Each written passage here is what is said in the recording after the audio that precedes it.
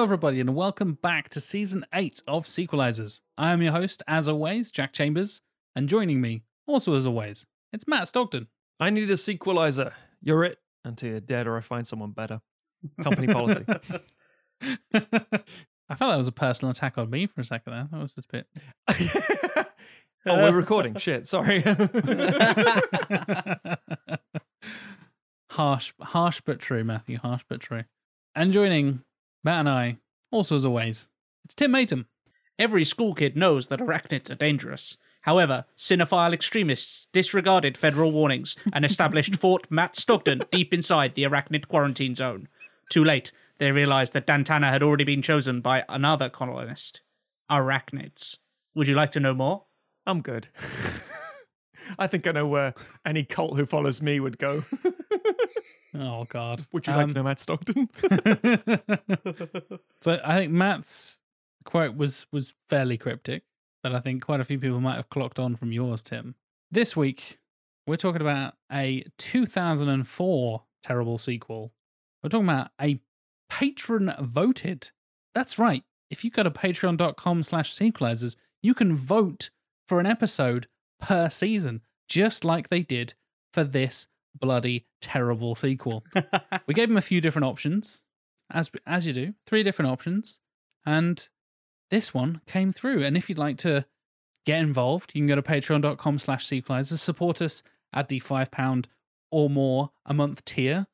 If you want to pick a whole episode yourself and basically tell us what to sequelize, you can go up to the executive producer tiers and, yeah, basically tell us what to do. We do have a little bit of veto power, I will say. There are some things we refuse to sequelize because certain people have terrible taste in films and they're like, that's a bad sequel. And if we all agree that it's actually a good sequel, then we will argue back. Thankfully, we haven't really had that problem so far, and it's all gone very well with the EPs. We haven't had to veto anything so far. We've had a couple of disagreements, had a couple of, I don't know, but then one of us will say, oh, actually, yeah, I'll take that one. And that's happened a couple of times as well. So, yeah, and we'll get to a bad sequel. But first, we have some EPs to thank. The lovely people who support us on the highest tiers on Patreon. They are Mr. Jonathan Firth Clark. Oh, my family's all farmers. I hate farming. I mean, mobile infantry is like pure picnic by comparison. Josh Miles. Oh, I'm going in for politics, and you gotta be a citizen for that, so here I am. Josh Van der Sluice. I got into Harvard, but my father says, forget it, it's gonna cost an arm and a leg, So, if I serve, Federation pays my way. Andy Steen. I want to have babies. It's a lot easier to get a license if you serve, so. Mike Salvia. I'm going career, officers training, all the way. And last but not least, Xenos. Oh, it's here because of a girl.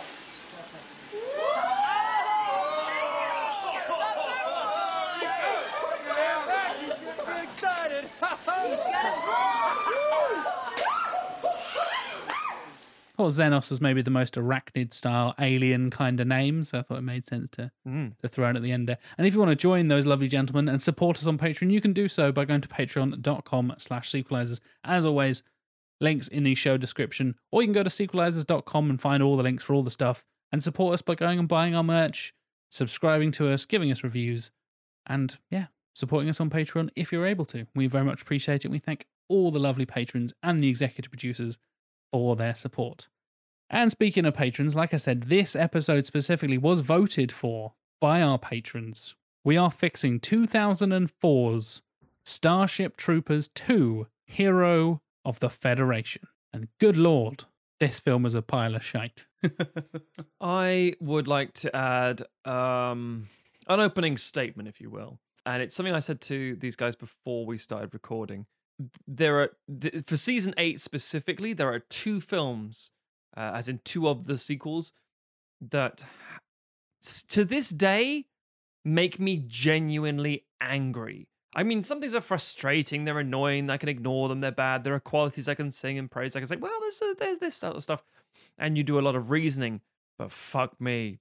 This and another film coming later, it just makes me angry, and it's irrational as most anger is. It's not like a logical thing, and this one's a weird one because I don't have a great deal of, should we say, connection to the Starship Troopers franchise. I mean, we're going to segue into our own personal history here, in 1997, I didn't see the film in the cinema, but I remember it being a cool sounding thing that, the teenage me would like to have seen.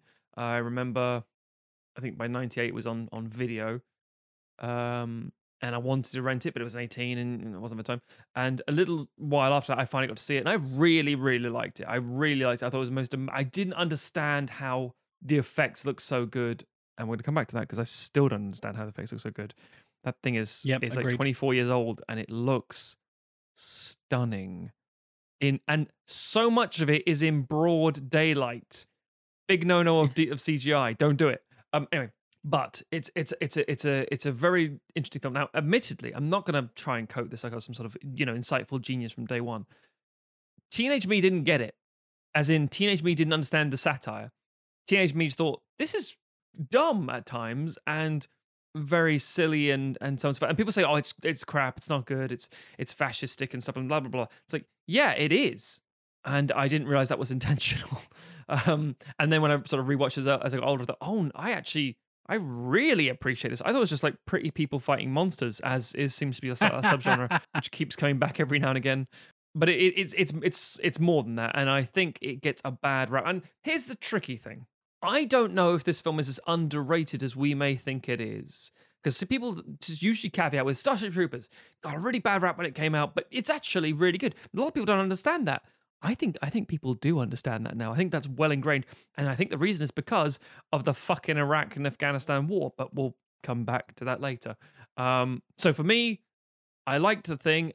When I was in high school, I remember the TV series, the Roughnecks, whatever it's called, the CGI TV series, like 35 odd episodes. I enjoyed that. I thought it was okay. It was perfectly. It was more like the content of the books than the film, and the continuity isn't there at all. So okay, but it takes bits of the film in terms of definitely production design and things, and it amalgamates the two, as most adaptations do. And I enjoyed that, but the sequels are fucking horrific. And some people will say, well, actually, the third one's good, or the animated ones aren't bad. Fuck you. The first one fires on all cylinders and does an interesting job. The sequels do not. Tim, what about you? Do you have any sort of, are you a hoorah roughneck motherfucker kind of guy? I mean, my experience is very similar. So I would have been 11 when this came out in cinema. I could probably remember seeing the posters for it and thinking like, oh, that looks cool.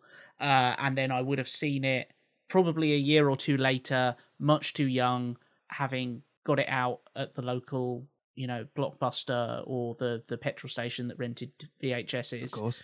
And watched it and not at all got the satire really of it. I think I got that the FedNet, the propaganda kind of TV that you see. Yes. I think I understood like, oh, this is meant to be sort of exaggerated and weird, and sort of dark humor kind of thing. But I didn't really understand it. Like even that, I'm probably exaggerating and putting too much credit on young Tim's brain.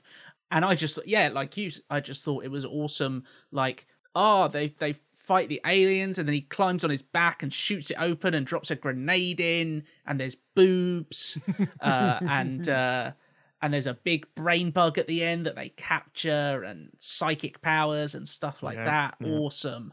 And then I again saw it a few years later, or sort of once my cognitive abilities had developed a little bit more, and was like, oh, wow, this opening speech in the classroom where he's talking about like force is the only determinator of what is right, and the greatest moral force in the galaxy is like, oh, this is that's odd to be putting in this film. And then kind of as I got older and older, kind of understood more and more, and found out some of the background about the novel that it's based on and Paul Verhoeven's approach to it. Just interrupting, the line that got me actually realizing what it was doing was I didn't even repeat viewing, and then I understood midway through, and it's that classroom thing. You're right, because the line that got me was Michael Ironside's character saying, "The failings of democracy," and I'm like, wait, what? Followed by, "Something given has no value," and I'm like, wait, no, if I give you a present, what? And it just some small twigs. I was like, hang on a minute, I'm not like horny for these teenagers / 30-year-old people, and also the immense carnage of the visual effects. What are you saying? Although there is a thing where you work for something or earn it, it feels it's harder to spend money that you've earned rather than money that's given to you as a present, as it were. That kind of logic. I get that, but that's not what he's saying. And I'm like, oh, yeah, that's Verhoeven for you. Except Showgirls. Showgirls is just trash. Yeah. But yeah, and I think like everyone else, it was like, oh, there's this weird kind of soap opera opening to it, and everyone's they look like they belong on like Melrose Place, which I only kind of vaguely knew as that it's that soap opera that is on Channel 5 that RTV doesn't receive properly. But I was sort of like, oh, these weird glossy American soaps, like why are they in Buenos Aires when everyone looks like incredibly white and stuff? But yeah, and like I rewatched it for this, even though I'd watched it semi recently, and it's still so good. It's so on point. It's so clever in the way it approaches these things. And like you say, the special effects are still incredible. Like obviously there are parts of them that don't hold up, but like overall, like this stands up. And then you compare it to I must admit, have not watched, apart from the Starship Troopers 2, Hero of the Federation, which we are fixing, have not watched beyond that because I have no real interest. It became very clear that the sequels did not have the same satirical bent that makes the first one interesting. And obviously having aged beyond the age where I just appreciated it as like things blow up, I was looking for something a little deeper, and boy does Hero of the Federation not deliver. Yeah, painfully undersell that one. Yeah. Yes, yeah, they are entirely the kind of 12-year-olds reading of Starship Troopers and none of the nuance. Anyway, Jack, as the youngest of all of us, the baby boy, when did you first encounter Starship Troopers? I would have done probably not that long after it came out, probably early 2000s. So before the second one came out, I had seen the first one when I was pretty young. And similar to you, Tim, I had no idea what the fuck was going on. It was just, dude, shooting aliens and it's cool and they look really good. And like I said, we'll get back to how good the CGI is because I'm still amazed at how good that is. And had no real context for the concept of satire as a 10-year-old or whatever it was. But yeah, rewatching it in the years since, I've seen it a few times since and obviously rewatched it for this episode as well as the second one. I'd seen the second one and probably sort of 10 years ago or so on a DVD somewhere and just like, oh, I love Starship Troopers. What could possibly go wrong? And then we'll get into that. But yeah, I think you're totally right, Matt, that the first one is often seen as this like underrated cult classic sci-fi thing that because it was so misunderstood when it came out and people like, it literally promotes fascism. This is an evil film. Like, hold on a minute. Paul Verhoeven made this. He's Dutch. He was born in like occupied Netherlands or like lived during that time in the Netherlands during World War II. Like, you know that's not what it is, right? Because it's clearly not that. It's a would you like to know more is such a fucking obvious, like, Big Brother-esque style fucking satire thing. Yet some people somehow took it seriously. And rewatching it, like I said, when I was probably sort of 16, 17, 18, something like that, I was like, oh my God, all this fun blowing up alien stuff I enjoyed when I was a kid, I really, really enjoy as an adult now. And yeah, like you said, Matt, it's become this weird kind of unspoken classic where I don't really think of it as like, oh, my favorite sci-fi films, but rewatching it, I just had a fucking blast with the first one. And then this was the second time I think I'd watched the Starship Troopers 2 Hero of the Federation. And like I said, I hadn't seen it in about a decade. And I was like, oh, this is just as bad as I remember it being. Yeah, because it just doesn't understand the satire. I carry through so many of the themes from the first one, which is often the case of bad sequels, unfortunately. I think the beauty, and we'll get into the synopses in a second for people who aren't familiar, and I'd imagine most people listening to us have probably seen Starship Troopers. I'd imagine Hero of the Federation is probably considerably less seen, knowing that it's got the reputation that it has. The beauty of the satire in the first one is that it doesn't blink, and there is not a single character in there who kind of turns to the camera and goes like, oh, isn't this bad? Or even resists the kind of the propaganda and the state that they exist in. Everybody is fully on board for this horrible fascistic federation that they live in, and is entirely up for like, okay, yeah, let's go kill some bugs. Like, yeah, this is totally the way the world should be. And I can understand why people can watch it and come away and go, oh, I think it's it's promoting fascism, because it doesn't. There's never a moment where it winks at you and says, like, we understand that this is actually bad. But that's what makes it great, because it shows how people can be sucked into this system, and it shows why for certain people, like, oh, this can be really appealing, and this is how it gets you, because everybody's on board with it, and the world that it creates is like great, except when you start to like actually stop and think about what people are saying and like what is clearly not being shown like off screen, and who in our world the bugs would actually be, kind of thing. But I think, yeah, because there's no one in it who is kind of, and we'll come back to fucking Hero of the Federation and why it fails, but because there's no one in there that's going like, oh yeah, actually this place is a piece of shit, and like these guys are all lying to you, and you're just part of this like meat grinder of a war machine. It works so beautifully as satire, and it still is fucking like, it was great in 1997, and if anything, it has just become more and more relevant as time has gone on. Yeah, I think not necessarily the moment you realize, but the moment that really cements it is one of the last shots and one of the last scenes. And Neil Patrick Harris, fucking Doogie Howser, fucking the guy from How I Met Your Mother, is a horrible fucking Nazi. He's literally dressed as like an SS officer during this film, and they have that final moment with the brain bug, and he's like, "Oh, by the way, he's psychic. We'll get into that. It's showing fear. It's showing fear." And everybody's like, "Oh no, oh poor thing. It must be so afraid." Oh no, they go, "Yay! It's afraid."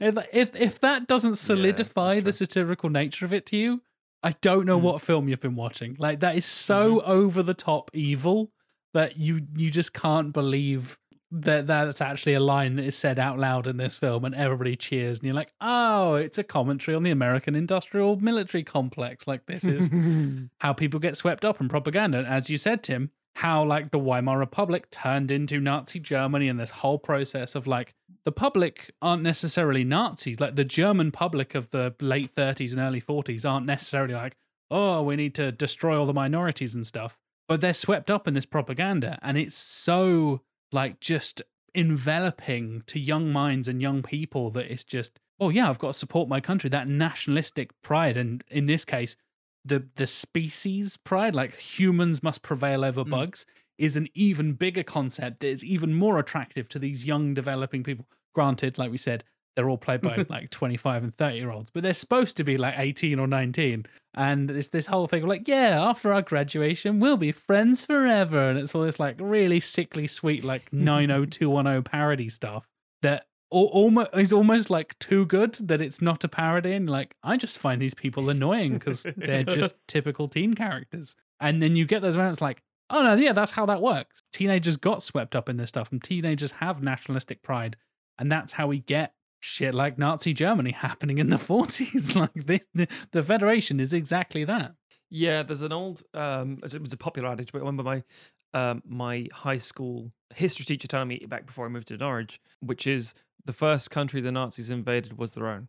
They didn't just, wasn't, again, and that's when British people unfortunately do say, oh, the Germans. I think you mean the Nazis, because the Germans, part of this whole empire, and also more importantly, and this is why the Starship Trooper comes into it, the idea that we are even when you dress them up as actual Nazis, visually, almost Nazi cosplay, but a slightly different badge, it's like, yeah, that's not the same. That's not a Nazi. And that's what, unfortunately, is how we ended up where we are now, societally speaking, because you can say, but that's not a Nazi because it's not a German in the 40s with the swastika. Right, but they're doing Nazi stuff. That's different. And that's why you get with this movie. But anyway, we're getting ahead of ourselves. We should probably tell you what happens in these films. So let's start with 1997's Starship Troopers. Starship Troopers opens with several propaganda pieces, highlighting the Earth of the not-too-distant future is controlled by a militaristic government called the United Citizen Federation. Just federal network, federal stuff. You get this, thing with eagles all over it and shit like that, and very militaristic uniforms, and public lashings are normal, and a man was put on trial today. His execution will be at 9. And I was like, okay. It's like, and he just has that resigned look of like, yeah, that's fair. And then it shows the chair he's going to go into, and you're like, oh, televised. Anyway, so they demand service in exchange for citizenship. So it's very collectivist mindset. These videos are followed by live coverage of the invasion of alien planet Klandathu. The operation goes horribly wrong, leaving several space marines decimated by their giant insect adversaries. The narrative then flashes back about a year and details the high school exploits of South American students, the jockey Johnny Rico, the studious Carmen Ibanez, and the psychically sensitive Carl Jenkins, all of whom join up to serve in the military, which is a kind of expected thing. Although because Johnny comes from a rich family, he joins up because he's chasing Carmen basically with his dick. But also because he's been swept up in the whole, no, it's a point of pride and duty for me to do this. And it's like, no, I don't want to see you join that operation and get involved in all this stuff. I pay for you to get out of this. No. I'm doing this, Dad, which is very World War I, World War II early. I'm joining up, it's the right thing to do, and then get into a meat grinder. Due to their different grades, however, the trio are separated into the mobile infantry, the flight corps, and military intelligence. So this, let's always be best friends that come out of high school. It'll be such great to be in the military, are separated immediately. Separated from his friends, Johnny is put through a grueling boot camp experience, but befallows fellow high school colleague and someone crushing on him very hard, Dizzy Flores, and the outspoken Ace Levy. Carmen breaks up with Johnny, causing him to drop out of the mobile infantry, despite proving himself as good squad leader. But Johnny retracts his resignation when a meteor hits Earth, coincidentally wiping out his hometown of Buenos Aires, Casper Van Dien's real... Because when you think of Argentina, you think of Casper Van Dien, right? His real, and this isn't a discredit to him as an individual, but Aryan poster boy, that big chiseled ass jaw, blonde hair, blue eye, muscular tan, like, oh my God, Adonis-y kind of thing, as portrayed through the 40s and stuff as a piece, like him, Buenos Aires. Anyway, this leads to the invasion detailed at the start of the movie, but the freshly minted troops are disorganized and ill-prepared, leading to a massacre. Johnny Rico is erroneously announced dead, but is saved by his old high school teacher, Ratchak. The second attempt at an invasion starts with an aerial bombardment of Planet P, followed by Ratchak's roughnecks cleaning up the stragglers. So they go in, they carpet bomb everything, and they just go through and just take out the stragglers and bits and pieces left over, as well as get themselves in a load of trouble. The roughnecks respond to a distress signal at an outpost, which turns out to be a trap orchestrated by a new type of smart bug. Dialogue from the movie. The outpost is ambushed by a swarm of arachnids, and Ratchak and Dizzy die. Rico is reunited with Carmen and Carl, who highlight that the new mission is to locate and capture the so-called brain bug. During the attack, Carmen's ship goes down and her escape pod crashes in the brain bug's lair. Rico launches a rescue mission and gives the location of the brain bug, which is captured by Rico's old drill sergeant, Zim. Several propaganda videos close out the film by highlighting that Johnny, Carmen, and Carl have successfully furthering their military careers and detailing that the war continues and that humanity will keep fighting and they will win. And again, synopsis-wise, it sounds quite just militaristic and yay, great, but it actually highlights the futility of it all and how we're actually quite massively ill-equipped, and it's kind of maybe possibly our fault, and everything's reactionary. It's like, yeah, but fuck you, and it's like flexing nonsense that doesn't actually, there's no security in terrible society. Yeah, there's a great moment in it where the reporter says a line of like, some say we invited the arachnid aggression by putting our colonies in their space. Yeah. And then literally the hero of the film, Johnny Rico, bursts into the screen and goes like, hey, I'm from Buenos Aires and I say kill them all. Yep, that's exactly it. It's like, I think one of the things is also like, this is the bug planet here and this is us and you must destroy them. What's that? Anyway, Starship Troopers 2, Hero of the Federation, 2004. 7 years later, and several $1 million less. A squad of Amdram actors and their B-movie score find themselves trapped on a TV set surrounded by mediocre CGI arachnids. Fuck's sake! Using low shots, smoke, and darkness to disguise the fact there are only a handful of people in the squad, they're quickly overwhelmed and take refuge from the attacking aliens in a violent storm in an outpost. Looks like a big old pillbox. Okay, go on. Rain it. Tell us how you really feel, Matt. It's fucking great. Oh, wait, no. Within the compound, the group find the imprisoned, disgraced Captain Dax, who killed his commanding officer and was left for dead. The group attempt to keep the arachnids at bay and set up a defense perimeter with the help of Dax, much to the chagrin of commanding officer Lieutenant Dill, who has lost the confidence of his squad due to his poor composure and indecisiveness. During the attack, the group meet up with a handful of fellow survivors, including General Shepard, who takes command, and the group repair the communications array and signal the fleet and wait for pickup. Private Soda Pop. Private Soda, one of the... thing about being thirsty, I suppose you could work that in there. Private Soda, one of the survivors, begins seducing several members of the crew, and we learn she has infected them with the parasitic mind control bugs, a new type of arachnid, with mostly mouth stuff. Just... Yeah, it's a thing. Dill has been having several psychic flashes of a terrible future. Sahara, one of the squad privates, lost her psychic abilities during puberty, as all women do, apparently. And she's been having the same visions, apparently, due to a side effect of pregnancy. Dill realizes that Soda has been infecting the team, but is killed by one of the infected with Dax's knife, and he is framed for the murder. How do you know it's his knife, Matt? Oh, my apologies. It's Dax's knife because it says Dax on it. It's carved into it. He gave it to another soldier and said, "Soldiers should always have a knife," because that's useful. And then it's the classic. The first film points out about how what's the point of a knife in a nuke fight? It's like you cannot, the enemy cannot use a nuclear weapon if you disarm his hand. And it's like, oh, I get it, but this has none of that nuance. It's just like, here's my name on a knife. Have my knife. This won't incriminate me later. And if I was stupid enough to kill someone, I wouldn't leave a knife. And also. Yeah, no, let's just get through this. Dax is in prison once again, but then released when Sergeant Rake is mobbed by infected troopers. And then she blows her face off.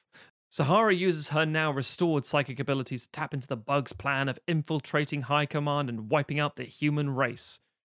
A dropship arrives, but the plan is thwarted by Dax and two big fuck-off guns. Dual-wielding two-handed guns is always a thing. And he goes, "Ah!" And he kills the general, so he's all right. He's fine. Then they can get on the dropship and leave, but as Sahara gets on the evac ship, Dax stays behind, acknowledging his failings, saying that murderers don't go home, which is... We'll get back to that.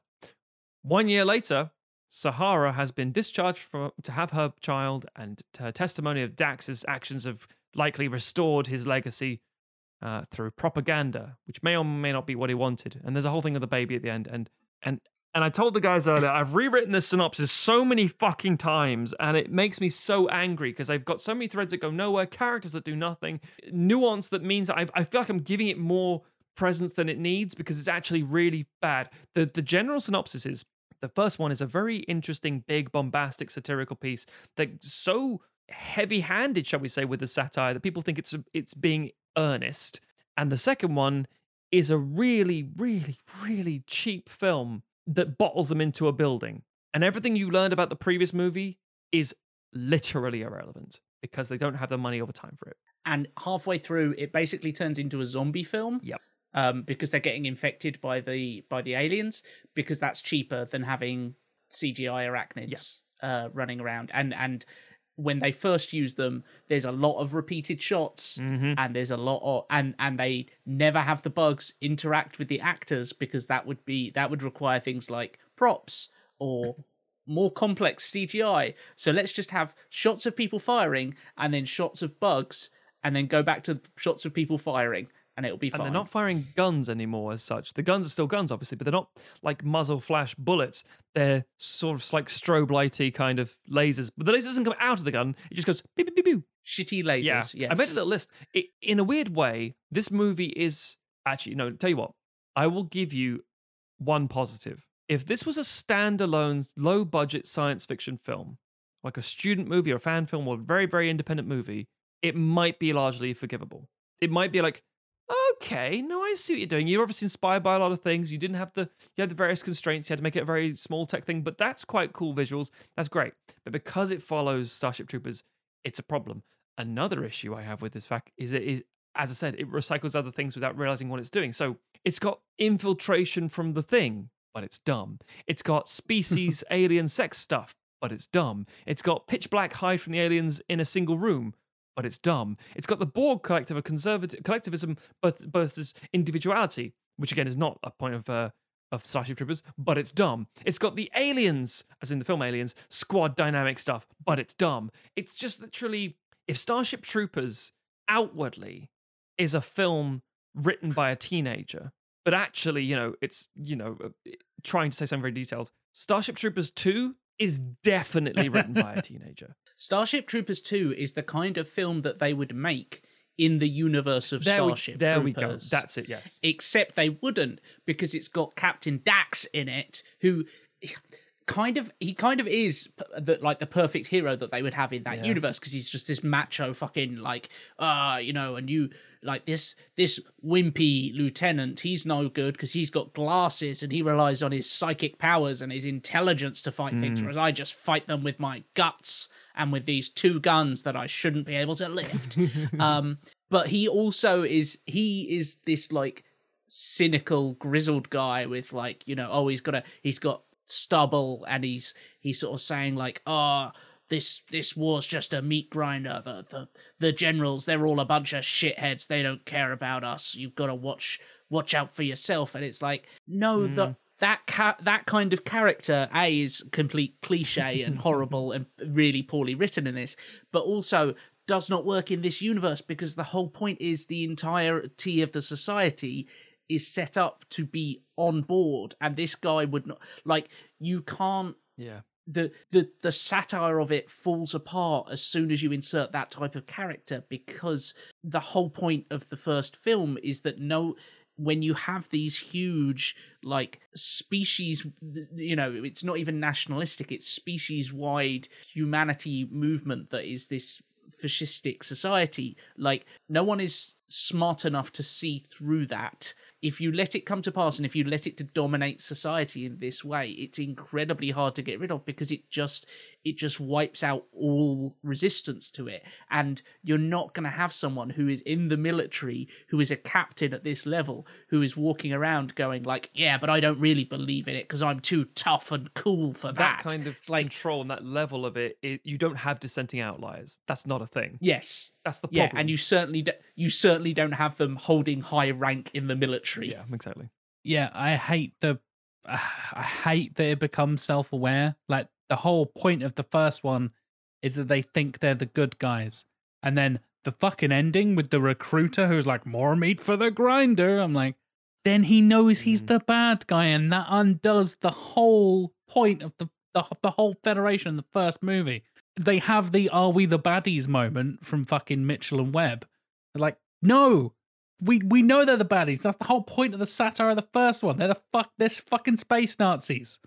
They're the Empire from Star Wars. We know this. You can't have stormtroopers. Again, they do this in Force Awakens, blah, blah, blah. But like random stormtroopers just being like, oh, wait, maybe Darth Vader's not such a good guy after all. I'm like, yeah, obviously he's not. But you've been swept up in this and you've been recruited and this whole thing. Like, this entire society, as you said, Tim, the entirety of Earth and the colonies out in space is driven by this basically nationalistic but species-driven hatred of everything else, and humanity needs to be the number one species in the galaxy. We're more highly evolved than these disgusting bugs and all this kind of stuff. And then this one's just like, oh yeah, we know they're bad, so we're going to portray them as bad. And then all the kids are just bad guys, I guess, in the army. And the main character is kind of dissenting for some reason, even though that breaks the entire kind of law. You could have that in a film and spin it in a clever way. They do something clever, that they change his final words. He does the like, murderers don't go home, and like sacrifices himself and that whole thing. And they change it to the my glory lives forever, don't cry for me, or whatever the fuck it is. But that makes total sense, and that is so within the lore and within the universe. Like them doctoring, like Hunger Games style, to put it on a modern spin and things, like where they alter the footage and alter the phrases that people say in the war. So like, oh no, they do stand for our society, and here's a hero of the Federation. And that's why I think that subtitle actually kind of works, is that they spin him into this hero of the Federation, even though he was kind of the dissenting person against the Federation. Having that twist where, like, yeah, he was a bad guy to them, but now he actually spun hit, so he's a hero. Like, that's quite a clever way of doing it. They just don't do that for like 99% of the movie, and then that last like 5 minutes, you're like, oh, there you go, heroic sacrifice. So I guess he's a good guy, even though he's very clearly been a captain of the Nazis for like a while now. Oh, it is so messy and so bullshit. And the fucking infected thing, like you said, it turns into a zombie movie. That is what really got me. That is the bit that really fucking annoyed me. The fact that I misunderstood the first film, you get that in the first like 10 minutes, obviously. Loads of people misunderstood that first film. But the fucking infecting little mouth crawler things and the terrible fucking CGI for that, oh, it just tries to be, as you said, Matt, Aliens and Pitch Black and fucking every sci-fi thing all at once on like a 500 quid budget. Oh, it's such a fucking mess of a film. It is frustrating because imitation being the sincerest form of flattery kind of thing. It's like, yeah, not if you're not imitating the thing you're supposed to be fucking following. Or you're trying to imitate 10 things at once. Precisely. And it's just the idea that to not understand what you're doing and then create these characters who you've just, nicked from other war films. I think one of the first Vietnam War films to come out during the Vietnam War was a John Wayne film, but was it Green Berets or something like that? And it was very much not what we associate with a Vietnam War film. And even World War II, for example, although the Greatest Generation stuff, yada, yada, yada, even now it can get very, very jingoistic. It's also it was a terrible sacrifice, a terrible ordeal, yada, yada. And this film doesn't seem to understand the universe it's found itself in, because it's taking tropes from movies it likes or whatever that you've seen before in other films about, God, war is hell. No, these guys love war. That's what they live for. If you're not, you're a namby-pamby coward. And the fact that, like, oh, what's this badass Dax, who, by the way, with his stubbly beard, puts on a load of, like, lathers up to do some shaving, and because he gets interrupted, wipes it all off. Not actually going to shave, because he's got a beard the whole time through the film. I was like, wait, so why were you bothering? Because it's a cool set piece. Right, I understand your film now. And it's the fact that he's like, why were you in prison, soldier? I'm a captain. Officers are trying to get us all killed. You can't listen, you have to shoot him. Yeah, Rorschach did that in the first movie.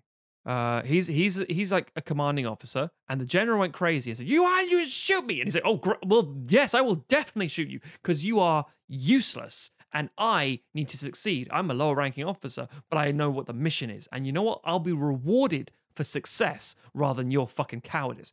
That is how Dax is. Dax is a hero of the Federation. Him saying, we should take a mouse, take everyone out, makes sense. He wouldn't be necessarily penalized for that, I don't think, unless his mission was a failure and he got people killed.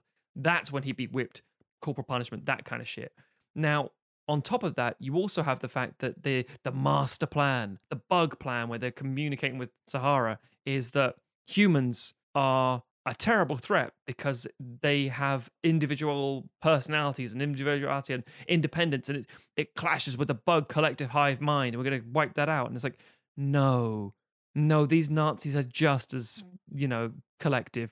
If you don't serve the hive, you don't exist. The whole point of the humans and the bugs is they're kind of the same thing. The difference is one's a snarling beast and the other one is an arachnid. No, but that's the whole point. This is not it is literally a dystopia. It just happens to be clean. That's the difference. It's colorful and these people are pretty. And you're like, well, it must be pretty good then. It's like, no, it's fucking awful. They're constantly at war. This is literally the worst existence we can have in the future. And anyone who's like somewhat, again, the two examples of people who may be slightly dissenting, maybe, is the teacher in the school talking about the the dissection of these particular bugs. Oh yes, and played by Golden Girl Rue McClaren. Exactly, exactly. And she's saying like, we may think ourselves of the evolutionary chain, but no, they have performed. And she's not saying that humans are bad in a way. She's just saying that she admires, man. It doesn't make her somehow dissenting from this universe. It makes her a crazy, for lack of a better example, Nazi scientist. It's a Hans Lander speaker of like, oh no, I respect the Jew. I understand the lengths of which humans must go to, the hawk and the rat, that kind of bullshit. It's like, yeah, you're a fucking terrible person. Oh, but he's talking against the idea of what it is. No. You're just as terrible as everyone else. The second one is the TV debate about a brain bug controlling everything like a hive. And someone is one of the intellectuals, as it were, is so offended by the idea of a bug that thinks. And you're like, it sounds, and this is something important here. All of this universe building stuff in the first one, because 2004 is a very crucial release point. 1997, this stuff was just, telling the story it was telling and setting its own universe. And then 9/11 happened. And the story then became almost like a premonition of what would happen next. Ill-prepared gut reaction in the wrong place, the wrong time, maybe kind of also our fault as a fallout for other things. Worst gut reaction, a very galvanized youth of just joining up and being disenfranchised with what they're doing. And I was in the States in like 2003, 2004 when this came out. No one was looking for an introspective look at this sort of stuff. No one wanted that kind of take. They wanted who's the bad guy? Who do I shoot? And a lot of that sort of reactionary, hang-deadly bullshit of like, they're not our people, we need to wipe them all out. Why? Because they're over there and they got us. They came at us in our home. Fuck them. And again, like, I'm from Buenos Aires, I say kill them all. Now, obviously, the difference between our society and the society of the film is we have dissenting voices saying, no. Not enough, unfortunately, to stop, both Britain and, the United States and various other people going to war in the wrong place, but, all that sort of stuff. And we're still feeling the effects of it now and things. But that mindset in 2004 was very much a case of, yeah, we need someone to go over there, a badass hero of the Federation, get airdropped in, just wipe them all out, fuck them all. It's like, yeah, you don't get it. And that is lost on this movie. What is trying to be said. Yeah, I think it's extraordinary how prescient this film is. And just to take like a little example, is to zoom in on that. You mentioned like the TV debate show where there's the person who's saying like, well, maybe there is a brain bug, and then the guy who's like, I find the very concept of a brain bug offensive. That guy happens to be wearing a bow tie. And the format of the show is basically exactly the same as Crossfire on CNN, which is how Tucker Carlson, who notably when he was on that show wore bow ties, it's how he became famous and has now basically turned into fucking main player of Fox News now. He is, God. Probably future presidential candidate, probably not. Oh, God, yeah. But it's like, it's so prescient that it basically foresaw, and obviously like Crossfire had been on TV prior to that, but I don't think Tucker Carlson, I think he kind of became a big thing around, like we say, around 9/11. But the fact that it was able to skewer that archetype so, because this was, spoilers, I'm the one who's fixing this. I wanted to get this thing into my pitch and I didn't really manage to do it, which is the idea that you can have that little amount of like authorized dissent. You can have those two debating voices because they're arguing about different sides of the coin, but they both agree that like the coin matters kind of thing.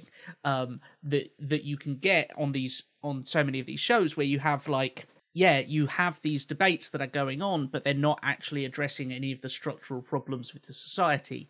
They're just kind of going back and forth over the minor details. And even if the person who is on the the kind of liberal side, although, obviously within degrees compared to when you're in a fascistic society, like even that person who might think like, yeah, I'm standing up for what's right, like you're kind of contributing to this like aggressive just the way society is set up. You're still kind of supporting it inherently by being on this show and kind of thing.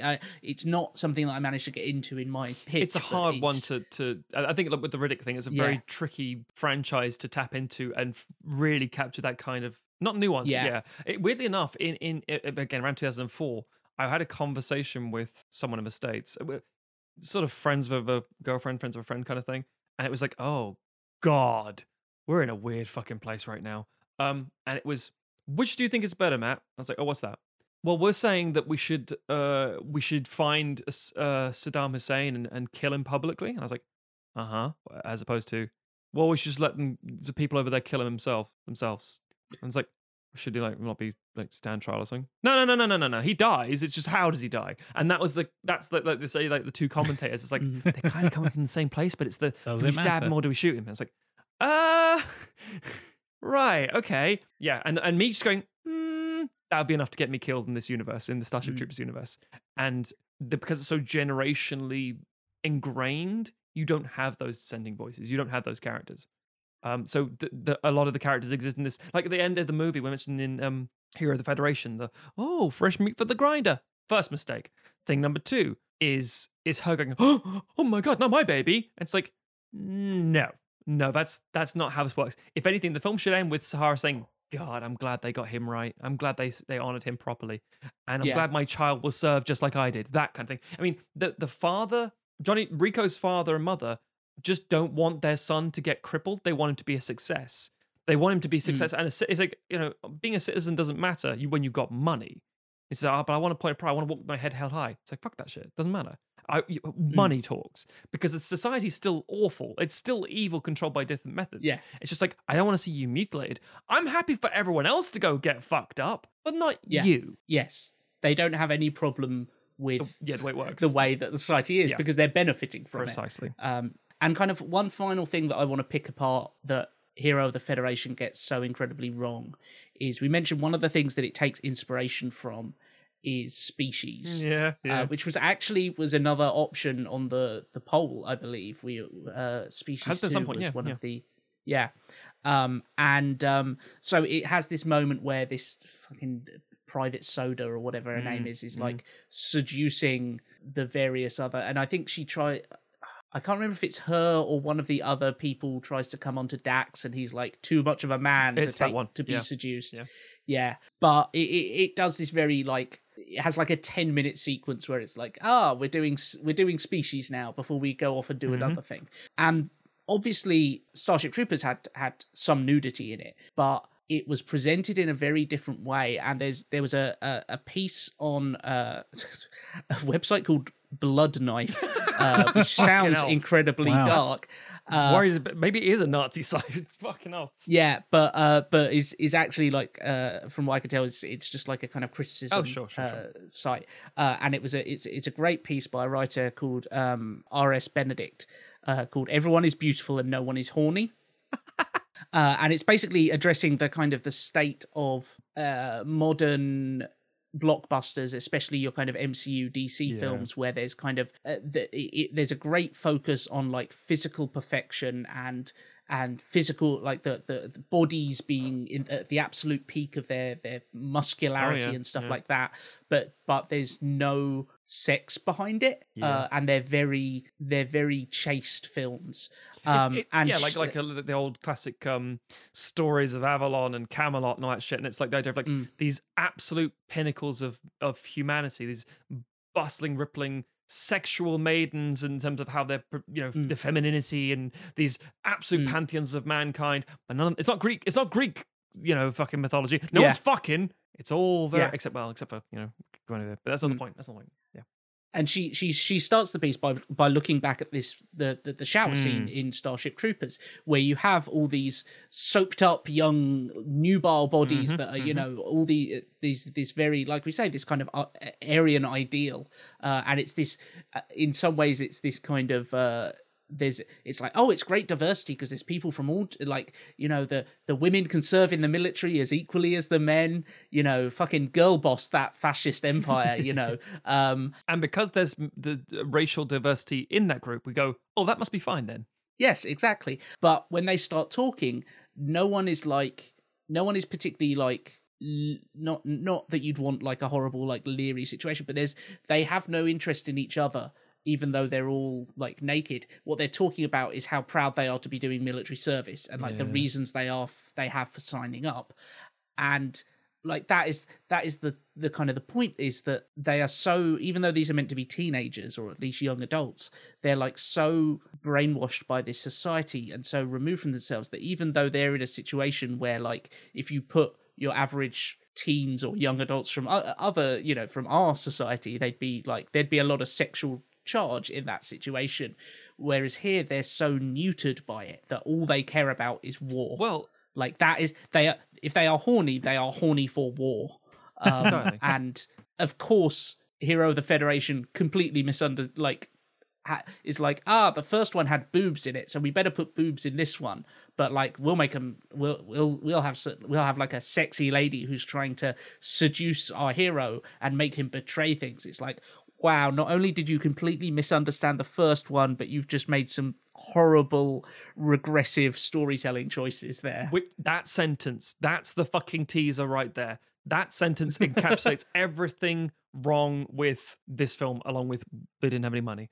They just didn't get it, didn't have the money to make it even something else, and anything they were trying to gear towards was dog shit. And it is interesting because that shower scene, it starts that back and forth of why are you serving? Why you come to this place? Why are you here? Even when it's like Rico joined for a girl kind of shit, it's like, we're mocking you now because you should be a manly boy. And it's very like childlike. It's like, you like a girl. It's not like it doesn't feel mature on their part. Not at all. And it starts because one guy says, I'm trying to be a journalist. I got to ask questions. Why did you join to serve? The questions he's asking have no scrutiny. They're just puff piece like, my first question is like, well, why are you here? What are you going to do after this? I want to have babies. And everyone rolls their fucking eyes. Yeah. And it's like, it's easy with a license. And it's like, okay. Yeah.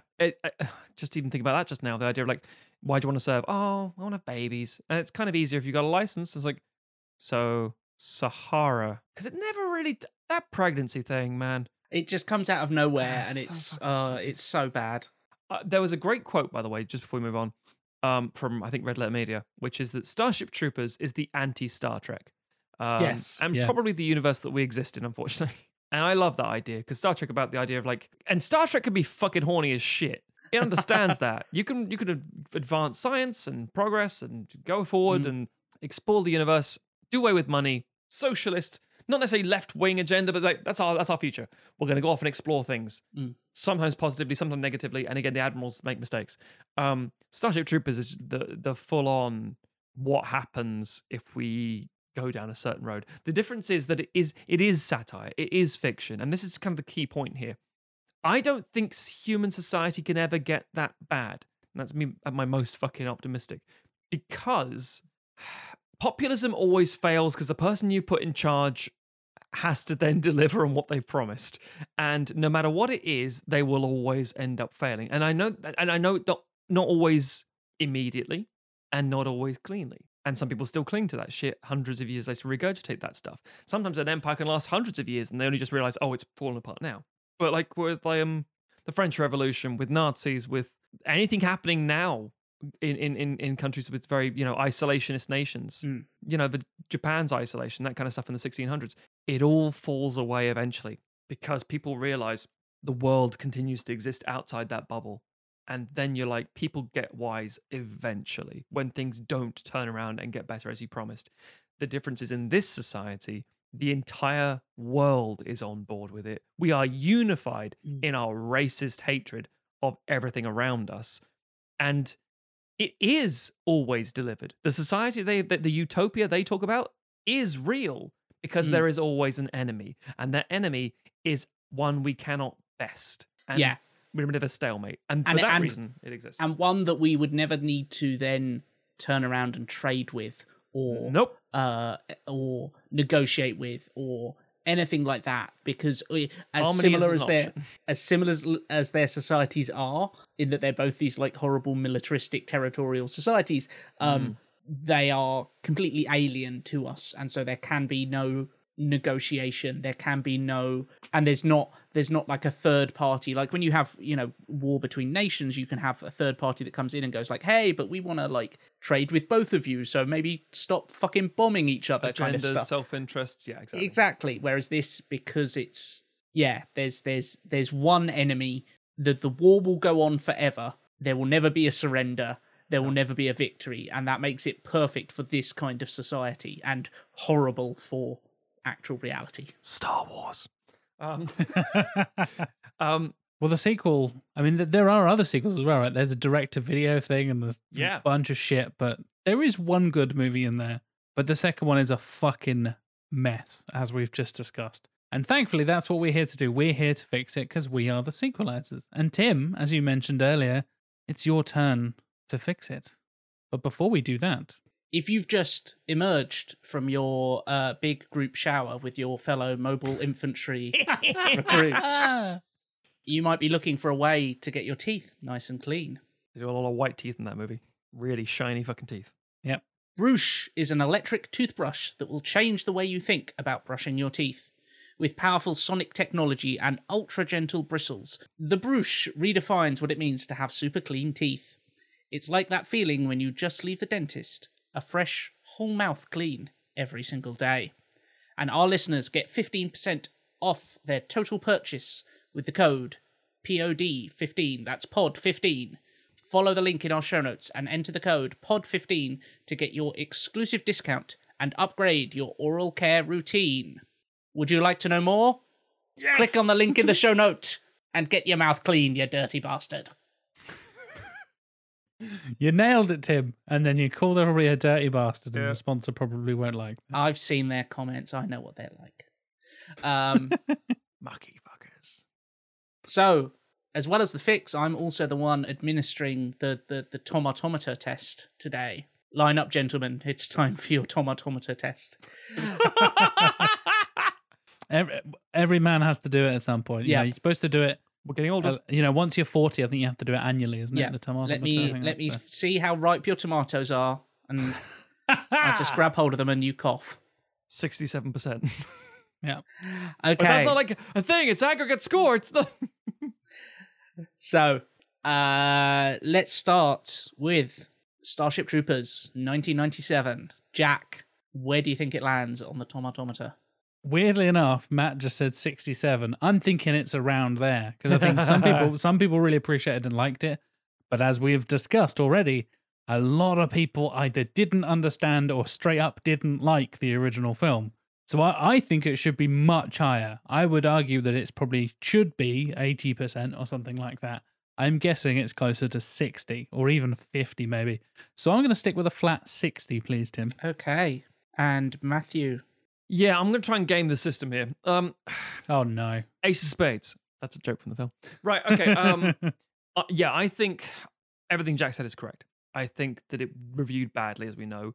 I think it deserves to be higher because of the nuance it had in the production design and values and such. The actual breaking down of the film. The fucking score by Basil Polidoris is amazing. It's so fucking good and so missed. In our group chat, Tim compared it to the Avengers theme. Yeah. And I was like, Sylvester hold Stallone, on. yeah. I know exactly what you mean. Yeah, Yeah. holy shit. And dun, dun, dun, dun. Yeah. That Like makes I sense. was rewatching Starship Troopers, and the main theme came in, and I was like, "Oh, I remember this." Like it sticks with you in the way that a lot of the fucking Marvel scores do Yep. not. What's the Thor theme song? I don't know. Yeah. Exactly. But it's the idea that, as we know from how filmmaking works, directors and other people use hold music for a while and get it in their heads, like, just make it sound like that. And I know Polydorus' stuff gets probably used quite a lot, like Hunt for October. But what I'm trying to get to is game in the system. I wonder, because of the way that Rotten Tomatoes works with contemporary views, but also things from, now, modern era, sort of speaking, retrospectively, I wonder if it's bumped it up quite a bit. So I'm going to say 73. Okay. Let's move on to 2004's Starship Troopers 2: Hero of the Federation. Piece of shit. Matt, what are you thinking? 10. Fuck you. Not you, Tim, obviously. Wow. Fuck you, Jack. No, it's 10%. Because if it's any fucking higher, I will be livid. Because it's dog shit. And you can say, like, well, it's a direct-to-video movie that had only $7 million rather than $100 million. Oh, you have to be respected. No, I don't. Piece of shit. 10%. Fuck you. Jack? I'll go slightly higher. I reckon I mean, not much higher. Let's not get crazy here. I'm not going to be like 50%. It's like Blade, where they're all basically the same. Can you tell I'm still pissed off about that? I'm pissed off about that shit. still. Yeah. I'm going to go for 15%, please. 15, just to be clear, not Okay. 50, 50. 15. I think you're gonna win this. I think just because logically you might be right. I'm a but- bit worried that they're going to be closer than they should be. And we haven't touched on this one at all, but there is a Uh-oh. 2008 Starship Troopers 3 Marauder.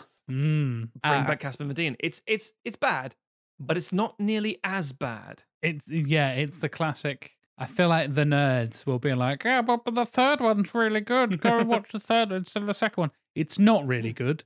It's No. just better than the second one, but that's a low fucking bar. Yeah. Which leads me to somewhere in the middle. Well, I said 16, 15. What's there? 45 difference. So 37 in the middle. There you go. Okay. I think put it this way: if 3 came out, because 2 is irrelevant, you don't. It doesn't further the story. It's like a weird sort of blip. But if 3 came out as the film we're doing now, i.e., that Starship Troopers came out and then this is the sequel, we'd still be fixing it. It's still shit. 3 is still bad. Yeah. Yeah. But it was better received, and with hindsight of what came before, it was probably a bit better received. So I'd say, and also, only people watching that point are massive Starship Trooper fans anyway. So I'd say it probably saying close to 45%, maybe. Okay. Lots of comparative bits as opposed to actual critiquing of what you're looking at. I can tell you that you are going to be angry. Oh no. Okay. Oh no. Let's do this. Let's do it. Let's do it. Okay. Are we going to be as angry as we were with Blade? That's the question. No, we cannot be. That was such a blind side. We're ready for people to be fucking stupid. Yeah. So I'll talk about the critics score here first, because I think the Sure. the audience score is much more in line with what we think of Okay. these films. That is often the case, isn't it? We find Sometimes, this a yeah. lot. Sometimes the audience are a bunch of fucking morons. Sometimes they're way closer to what it should be. Right. So Starship Troopers. Jack, you said 60%. Matt, you said 73. Yes. Jack, you are closer. 65 on the tomato meter. Okay. Okay. That's not right.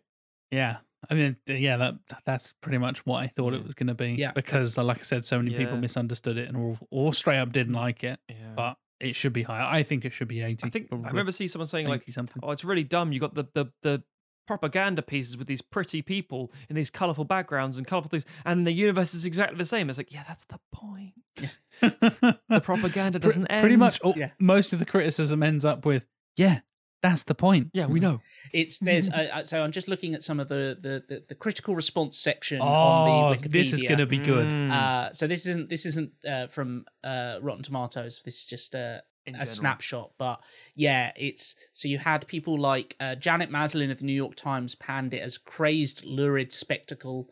Jeff Weiss of the Deseret News called it a non-stop splatterfest, so devoid of taste and logic that it makes even the most brainless summer blockbuster look intelligent.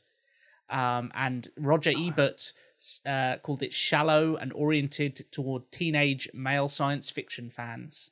And Yeah, then the response is, "That's the point." yeah, and then there's a 2017 retrospective from Ignatiy Vishnevetsky on the AV Club, who called it too damn well made for its own good, which is almost like That's fair. That I can kind of get behind. Yeah. And the reason you know it is, it's like a lot of other things we've discussed. When people try and imitate it, they fuck it in the face. yeah. They mess it up entirely. So let's move on to Hero of the Federation. Jack, 10%, Tim. Yeah. you said 15. Matt, you said 10. 33% on the Oh tomatometer. my Fuck no! right off. What? Yeah. 33. That's higher than so That's- many things we've covered in the past. That Yep. That's higher than our scores combined. Tim, tell me, there's like maybe like one person, or no, 33, 3 people are reviewing this, and therefore it's like, well, that's obviously bullshit. Let me find it on the old Rotten Tomatoes. So that is based on 6 reviews. There we go. There's one guy. Passionate hardcore idiots. Yeah. Yep. Yeah. Was a thick. So Yep. it's 2 out 2 of people saying it's 2 5 out of people, 5. yeah. Yep. And Best the we've the ever 2 seen. people are from Cinema Crazed and Movie Hole. So What's their like little? What's their like their little blurb byline? is What's their problem? so Felix Vasquez Jr. of Cinema Crazed says, in the end, all it really is a guilty pleasure. No, Doesn't sound like a positive review to me. And Caffeinated Clint of Movie Hole says, it isn't Verhoeven's original, but it's still a pleasing second coming for the Bug Squashers. Right, no. No. And also, both those guys sound like they're actually from the universe with Yes. those names. Oh, God damn it. Okay, sure. fine. Whereas What's more? Robert Strohmeyer of filmcritic.com says, if you liked the original, you'll hate the sequel and everyone involved in the making of it. There we go. Now we're talking. That's our boy. Yep. I mean, we don't know this guy over his work. We're just saying he's our boy because he agreed with us. Yep. Moving on to Starship Troopers 3 Marauder. Jack, you said 37. Matt, you said 45. Matt, you are closer this time. 50% Oh, wow. Fuck off. on the Tomatometer. Again, is this another one with 3 people reviewing it? So again, that is based on 6 reviews. Brilliant. And again, it'd be hilarious if it's the same people giving the same thing. Except one of them was like, yeah, it's all right. And there it sways the entire thing. It's not the same people, although interestingly enough, one of the guys who gave Hero of the Federation a good review gives Marauder a bad review. What? At least What? Outwardly. From the Rotten Tomato judging. A splat. A splat rather than a ripe and juicy tomato. I'm sorry, but this is why we like doing the RT scores, because we know it's nonsense, but it gives us such weird insight. So somebody who genuinely thought, Hero of the Federation was passable as a follow-up to Starship Troopers did not like Marauder. Did they say why? I'm so fascinated by this. Let me open up the full reviews for this person. Please. I'm sorry, because that's damage. So just picking some more quotes out here. This is from their Hero of the Federation review. They say, what emerges is a creepy, gory, and horror-oriented claustrophobic tale that I liked a lot. Is that the second one? That's the second one. Wrong. Here the bugs take on a darker presence and a very brooding, threatening persona barely shown. Perhaps for budgetary reasons, but who cares? It works. No, it doesn't. Nope. Watch a good film like that. Yep. And then for their number 3 one, a sequel and standalone film, Starship Troopers 3 is a terrible film. The satire I can often stomach since it was part of the original film, but the fact is that the satire is too obvious to even call it respectable satire. Is just too clumsy at times. So basically, this person likes the Nazi shit, Yes. and was surprised that someone saying, like, "Wait, no, don't tell me about the Nazi shit. I like the Hero of the Federation." Oh my god! I'd like to think that the first one is really fucking obvious and in your face with really, all the yeah. satire and stuff, but enough people misunderstood it and were like, well, poor Verhoeven is making a film about actual Nazis and he supports fascism. Also, thing we haven't really touched on, Robert Heinlein's original book yeah, exactly. that it is based on is the one without the satire and Yes. is kind of pro-military and pro-fascist. So I get the misunderstanding from that. But the film fucking sticks its tongue right into its cheek and is fully aware. Mm-hmm. If you're commenting about the book being a fascist nightmare fucking pro-military thing, fine, that kind of makes sense. Robert Heinlein, questionable individual in general. Yeah. So how the fuck do you get that from the third one being, oh my god.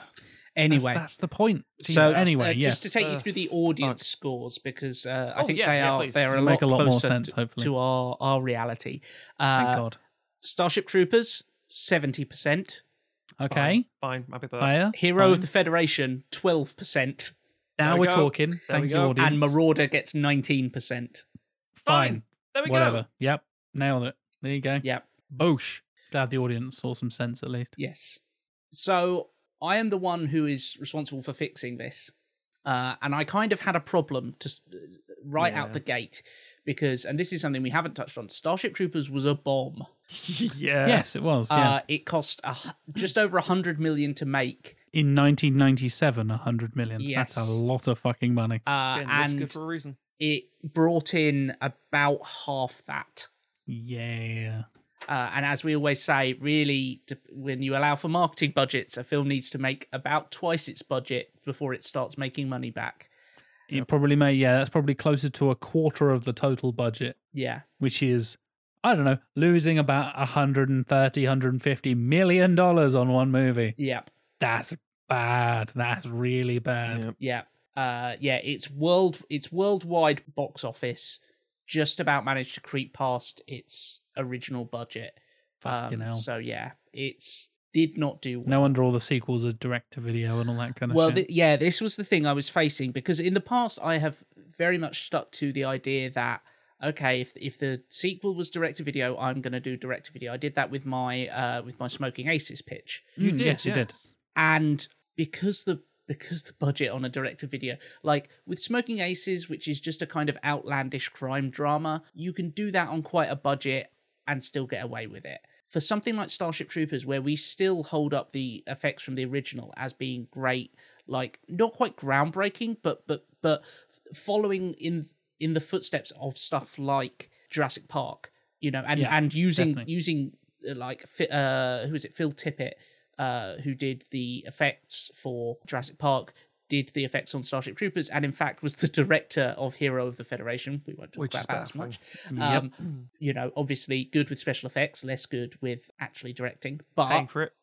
yeah, Starship Troopers is so good and looks so good, and part of the satire is how clean and polished it looks and how well made it looks. I feel like if you're going to do an effective sequel to it, it has to have a cinema release budget, even if it is a cheaper movie.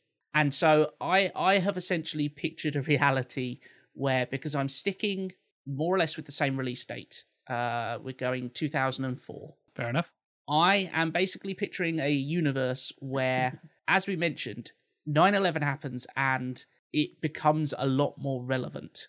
And I think that there is an alternate universe out there where a liberal film producer from Hollywood, who at a point where the Iraq War was starting to kick off and and America was slightly, there were a few more dissenting voices rather than in 2001, 2002, where everything was very much like let's go over, let's bomb Afghanistan. When it started expanding to Iraq, there were a few more voices who were going, wait a minute, hang on, why, who, why?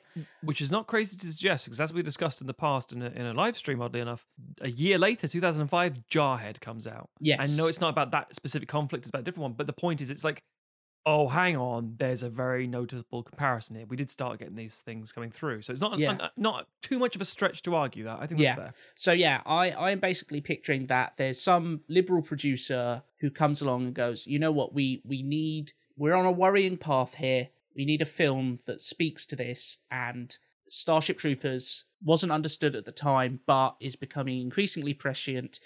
I'm going to fund a second one, and we're going to have something that is a blockbuster, satirical anti-war film. So that is my reasoning for Sounds good so far, Tim. how you managed to get a cinematic release compared to the budget of basically going down the back of your sofa. What coins can you make? Right, let's make a Starship Troopers film with that. Mm-hmm. Yeah. Again, bold, but I get it. The only alternative you can do is wait for people to love the thing so much because of, cult hit kind of thing, and do it 10, 15 years later, which again, you could get round to. But I think your logic makes sense. I'll give it that. I can see it happening. It's not like we said with the whole Riddick thing of like, I don't know, you're gonna have real problems with this budget issue. You can't do a big old sequel to Thing to Chronicles of Riddick. You might have to do something quite grounded. I do get it. I get it with this one. So I'm curious, Tim. Okay, so like I said, we're sticking with 2004, and my film, as we said, like Hero of the Federation kind of works as a title as long as it has a satirical bent. But I went for Starship Troopers Roughnecks. Makes sense. Right. Cool. Yep. Director, I'm changing from Verhoeven because he is essentially retired from American filmmaking at this point. Yes. He goes on to do Black Book in 2006. Yeah. And then one more thing. What is it? Elle, I think it's called. Yes.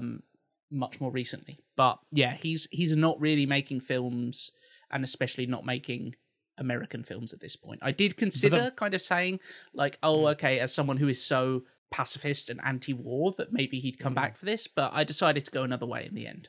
Fair enough. I think it's interesting to talk about Paul Verhoeven because he's got a history of satire and stuff. Like people are like, oh yeah, I know that name. He's the RoboCop guy. Yeah. That's why you know Paul Verhoeven. We've talked about him on this series before when we did RoboCop. We talked about how good the first film was in that as well, and how brilliant the satire is, and how well directed it is, and all that kind of stuff. And Verhoeven brings that to the first Starship Troopers movie. I think he had a unique take on it that he's just such a right person for that film, and that's why that first film works so well. Yeah. I'm very intrigued to see who you've picked for the second one, Tim. I'm very intrigued. 'Cause Like to be I said, fair- you can't do worse than the second one as it is. So True. To be fair, what Verhoeven's very, because you try like RoboCop and Total Recall, so I'll go great films, and then every now and again he'll do something like, "Wait, Hollow Man's pretty shit. Showgirls is very bad. yeah, Hollow Man's not great. Elle is mentioned earlier. Elle is great. But yeah, anyway, another point. Who have you brought on, Tim? So I've gone for someone who is equally inconsistent. Brilliant. But I've gone for him when he's on the rise, and I think he would work well for this. Who's Doug Liman or Lyman? Nice. I like Lyman. I think that's a great choice. When we get the full list of things and we have like, oh, who's going to get what sequel and all this kind of stuff, Sure. and thinking about, even with this being a patron vote, you see the three options there. I thought, if I do Starship Troopers 2, I'm going to get the guy who did Edge of Tomorrow for sure. Oh wow! Because both at the same Edge point. of Tomorrow is the closest thing to Starship Troopers that we've had in the last 20 years, probably. I think it's a really clever twist on the war against aliens thing. And granted, it's not as satirical, but it does have some twists that actually do the whole like, are we the bad guys? Are we the bad guys? I don't know if we are. Granted, there's some time travel mumbo jumbo bullshit, but I really, really like that film. I think Edge of love Tomorrow Tomorrow. slash Live, Die, Repeat / All You Need Is Kill. Yeah. Depending on if you're in the certain countries and if you've read the manga and all this kind of stuff. But I love that film, and instantly I was like, Doug Liman's the person. I would pick Doug Liman. So Yeah. brilliant choice, Tim. But Absolutely. also, let's face it, the directorial style is going to be very different, I imagine. Also, he can do a very clean, bright, colourful thing, but through like the Bourne Identity, he's been championing a lot of grounded, gritty, Yeah. visceral So nature, like shaky cam. Born and stuff. Identity is a couple. Well, that would be 2002, so that'd be a couple of years before. This would be his film after Born Identity. Yes, Yeah, it would possibly push back Mr. and Mrs. Smith a year because Oh, that's no. 2005. Oh, but heartbreaking. I'm sure we'll survive. It was fine. Yeah, so he'd come out with Swingers, he'd done Go, he'd done the Bourne Identity at this point. And like you say, he goes on to do Edge of Tomorrow, which also, interestingly enough, like one of the things that from Starship Troopers, the book, that wasn't included in the film was the fact that in the book they have power armor. Yep. And Edge of Tomorrow is basically, if you look at those suits, that's basically kind of what they would be like in the films. yeah. Now, I wonder if that's going to come into play in my pitch. It's not a mech suit, but it's damn close. I was going to say, you got to keep Matt happy with some. It's not a mech suit. Exoskeleton's the closest thing you get before you put a coat on it. Yep. Comes a mech suit. Returning cast. I have but one name. Oh, okay. Oh, so this is interesting because they didn't bring back anybody for the fucking second film. Yeah. Which I think there's enough there that you could have done. So I'm very intrigued. Again, I'm very intrigued to see who you brought back. I have, as First Sergeant Zim, Clancy Brown. Yes, my boy Clancy Brown. Oh, damn. He Zim might be my favorite character from the first film. He is just the worst and the best, and Clancy Brown is just amazing. Bite down the- the sun. It helps. He does the I know. private now. I was Yeah, like, yeah. oh my god. I want to fight on the front lines, so I literally demoted myself so I get to kill more things. It's like, oh my god, what a brilliant satire war character. Like, Yeah. brilliant. I need more Zim in my life. Right, so going through my new cast. As Career Sergeant Landon, I have Bruce Greenwood. Oh, what a great fit for this universe. It sounds really stupid, but you're like, yes, I can see Yeah, him that in makes these films. sense. Yeah. So Oh, he's goddamn, that's sort of started out, did it Saint Elsewhere on TV. More recently to this, he was in iRobot. Goes on to be Pike in the J.J. Abrams Star Trek. Brilliant. A good actor. Like they did with the original, I have kind of looked to TV Smart move. with a lot of my You got to frontline keep soldiers. that budget sensible, Tim. Yeah. That's where you're getting all that Young, CGI budget fresh- if you pay the actors less. Yeah, Get the young, fresh TV faces. Soaps and things for a but reason. thankfully, with the benefits of hindsight, I've picked up some names that will be big. Big, but not huge for the most part. So this is like early career, but they go on to become Yes. bigger. So I'll Right. give you a little taste of kind of where they are in their career. Yeah, okay. So as Private Chase Carmine, Good name. fresh from Days of Our Lives, Dark Angel, and Dawson's Creek, Jensen Ackles. Oh, shit! The guy from Supernatural. Yes, That is, he has a Van He's Dien super look to him. handsome. It makes sense. Yeah. Oh, He's damn. classically handsome white dude. This is Sam Dean. Oh yeah, this that is works. just before he shows up on Smallville, where he plays a guy who transforms into their version of Doomsday. Yep. And then obviously he goes on to star in Supernatural for I think 18 years. Yeah, Sounds like you're making up 18 years there, Tim. I think you're about It's right. about that. It's something He's like that. absolutely mental. He is Dean Winchester in Supernatural, for those of you who aren't Yes. aware. Oh god, Yeah. that's really solid casting. Okay. That's a good shout. So this is the one. This is the exception to the rule. This is someone who's done more films at this point than TV. As Private Angela Benelli, coming off of Practical Magic, 13, and The Missing, Evan Rachel Wood. Oh, nice. nice, very good, very good. Some Evan Goes Rachel on to Wood. be She's always in- amazing. The Wrestler, and obviously Westworld. Very good in that.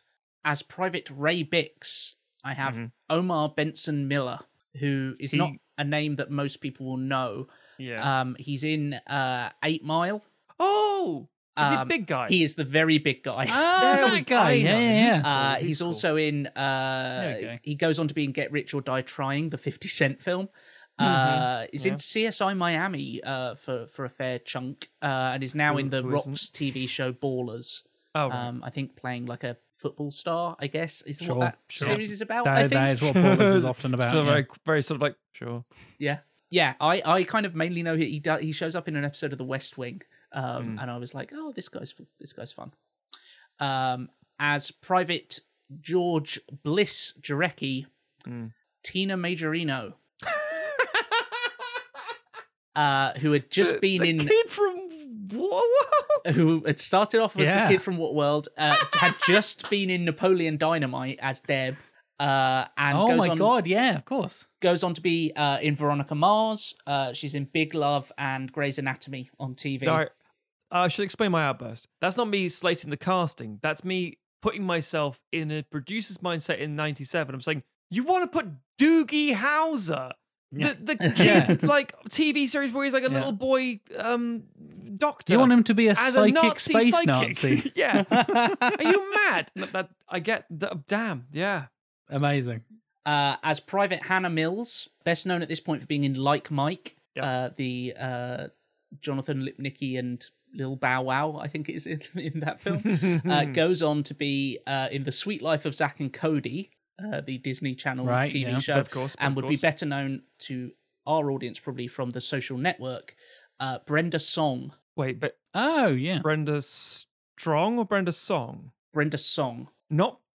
Not Brenda Strong, who was in Starship Troopers And also in was Hero recast as someone else. Federation as in a Exactly. different role. Yes, no, Brenda Song. someone entirely different. Right, sorry. Yes, Yeah, sorry. who plays Andrew Garfield's like crazy girlfriend in The Social Network. Oh, cool, Yep. cool. And is married, partnered with Macaulay Culkin, I believe. Oh, really? Oh, possibly, Yeah. yes. I think so. Wow. Yeah. As Private Seth Willis, Rick Gonzalez, who at this point is probably best known as Spanish in Old School. Oh, Oh, Goes okay. on to be in. He shows up in The War of the Worlds, the Spielberg yeah. version. Goes Tom on to be Cruise in one. Reaper and Arrow, where he plays Wild Dog, I believe. Mm. As Major Orson Green, I have Jonathan M. Woodward, who is best known for he is one of the rare actors who was in Buffy, Firefly, and Angel. Oh, wow. Oh, wow. In Buffy, one of the he's- Whedon crew. Yes, he's a vampire who was a psychology student and kind of psychoanalyzes Buffy as they're fighting. In Firefly, he's like Mal's old war buddy who is a shit, basically, yep. and a In the coward. Message or whatever it is. Yep. Yes. Yeah. And then in Angel, he has a longer role where he plays like a science guy who turns out to be evil, basically. Wolfram and Hart. But he's a very good. He is playing a Doogie Howser science Nazi in this, and he's very good at playing kind of cowardly, sniveling types. Nice. And then finally, as Tafai, David Strathern, best known probably for LA Confidential. Yes. The River in the River Wild. That goes on to be in Good Night and Good Luck after this. That's what I think. Yeah. Yeah, known for that, and is fantastic in The Expanse, and has That's where I recently know him been in from. Nomadland. I'm not going to say anything. I'm not going to spoil nice. anything. I'm not going to think. But that name, Tafai, I wonder, again, having seen the TV stuff, I wonder if we're pulling more from the books here. I could be wrong. Might not be a thing at all. Maybe something else. And- but I wonder And where also, in Tim's case, going with this. case the listeners have forgotten, Matt and I are going in blind, as always. Mm. These we are don't all brand know- new to us, all yeah, the these are all new cartoons to revealed us. to us. We Yeah. we only find out as it is read to us, either by ourselves or by our co-host. So, Yeah. yeah, exciting. Let's get Okay, into it. so yeah, that's all my casting. Great cast. I love the names, by the way. Was there a particular inspiration for the surnames and the names of the characters? It was a good Not selection hugely- of Jarecki, Benelli, Bix, Carmine, Landon. It's all good, like Yeah. military Gears of War style sort kind of. of. They work really well. Yes. Yes. The one thing that I did, and this sounds really awful, but it's the kind of universe that we're in. It's a reasonably like ethnically diverse group that I've got. Yes. I didn't want anyone to have particularly ethnically identifiable names. There we go. Yeah. Like kind of in the original, you've got like, because they're meant to be in Puerto Rico, not Puerto Rico. They're meant to be in Buenos Aires, but they're all Argentina. they're all incredibly white. But some of them have like obviously Carmen Ibanez, played by Denise Richards. So yeah, I wanted to kind of lean into that idea that like maybe there's been some weird like, not necessarily like ethnic cleansing, but it feels like the Federation in Starship Troopers certainly came from America and spread out from there. Yes. I'm nodding vigorously here, listeners. Put it this way: to quote Back to the Future Part 3, and to quote a gravestone that I saw the other day. We there was instances if like was Doc Brown, but there any Browns back then? Emmett Brown? No, because we were the Von Brauns and we changed our name because of the war. And I saw a gravestone in Suffolk the other day, which had Lestrange, but it changed as like a family plot, which changed to L. Strange because the Napoleonic War happened. No Frenching sounding name, thank you very much. And then you're like, blah, blah, blah, L. Strange, because it wasn't about abbreviating; it was more about the idea of hiding that stuff. In the same way that Yes. films of the 50s, even like names like acceptable names, you'd have semi sort of Polish, maybe Jewish sounding names and Italian names. That's about as much as you'd get, maybe, in that sort of like, this guy's name's Capazzo. Yeah. But it would still be something that for lack of a better word, a white audience would be okay with. Doesn't matter what the ethnicity of the character is. So yeah, in universe, get it. That's great. Yeah. Not soda. No. So, getting into the pitch. The film opens with a FedNet film portraying the events of the last film, focusing on the exploits of Sergeant Zim, played in the film by Joe Manganiello. Yes. Oh, Get you man. into Jack there. And if you need an ideal man represented, get it sorted. There you go. The film then cuts to the real First Sergeant Zim, who is speaking at a jump ball game, which is the weird sport that they play Yep. Yeah. in that. Space Sponsored by basketball. AT&T. Yep. Recruiting for the mobile infantry. As his speech reaches its conclusion, distant sirens begin to sound before there's a flash of light in the sky and a series of meteorites stream overhead, trailing fragments. Ooh, intriguing. We cut to another FedNet report explaining how the meteorites left arachnid spores scattered across the American heartland and show footage of the mobile infantry soldiers fighting bugs in futuristic Topeka, Tulsa, and St. Louis. The report culminates in a shot of Captain John Rico, cameo from Casper Van Dien, nice, leading a charge, and a voice encourages viewers to sign up today. Service guarantees citizenship. We're straight in the satire, Tim. I appreciate that. At a military intelligence facility, Major Green from Intel meets with Career Sergeant Landon, a retired drill sergeant.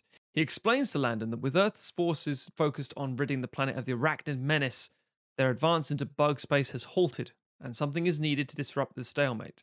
He tells Landon that he's being brought out of retirement for a new special assignment for him, handing him a folder stamped with the words Project Tophet? Tophet. I think it's Tophet, isn't it? Yeah. Tophet. An Egyptian Toe word, I want to fetish. say. Yeah. Probably. Interesting, though. Mm. At Camp Vicksburg, transports carrying groups of juvenile delinquents arrive. The teenagers on board are considered residents, a step below civilians in the Federation's political class Of system, course. and have been told that this is their final opportunity to earn back civilian status. Chase Carmine, an orphan who ran with a street gang, immediately clashes with the soldiers showing the teens to their quarters, and they proceed to beat him up. They are separated by Landon, who has been given the job of whipping the unit into shape. As the In this universe, I assume whipping is quite literal. Yeah. God. As the cadets are put through their paces, we're introduced to the others. Angela Bonelli, who washed out of psychic training. What a sentence, Tim. Washed out of psychic You training. picked the wrong card too many times. Ray Bix, a gentle giant who has a secret pet cat. Somebody I can relate to as a large cat owner myself. That's a classic war trope thing. Yeah, exactly. Bliss Jarecki, a hacker who leaked the film's star sex tape. Hannah Mills, a nervous but chatty shoplifter, and Seth Willis, a bookish car thief. As they train, Landon observes them and notes that Carmine is emerging as a natural leader. After Bix fails to complete an obstacle course, Landon orders that he is disciplined with corporal punishment.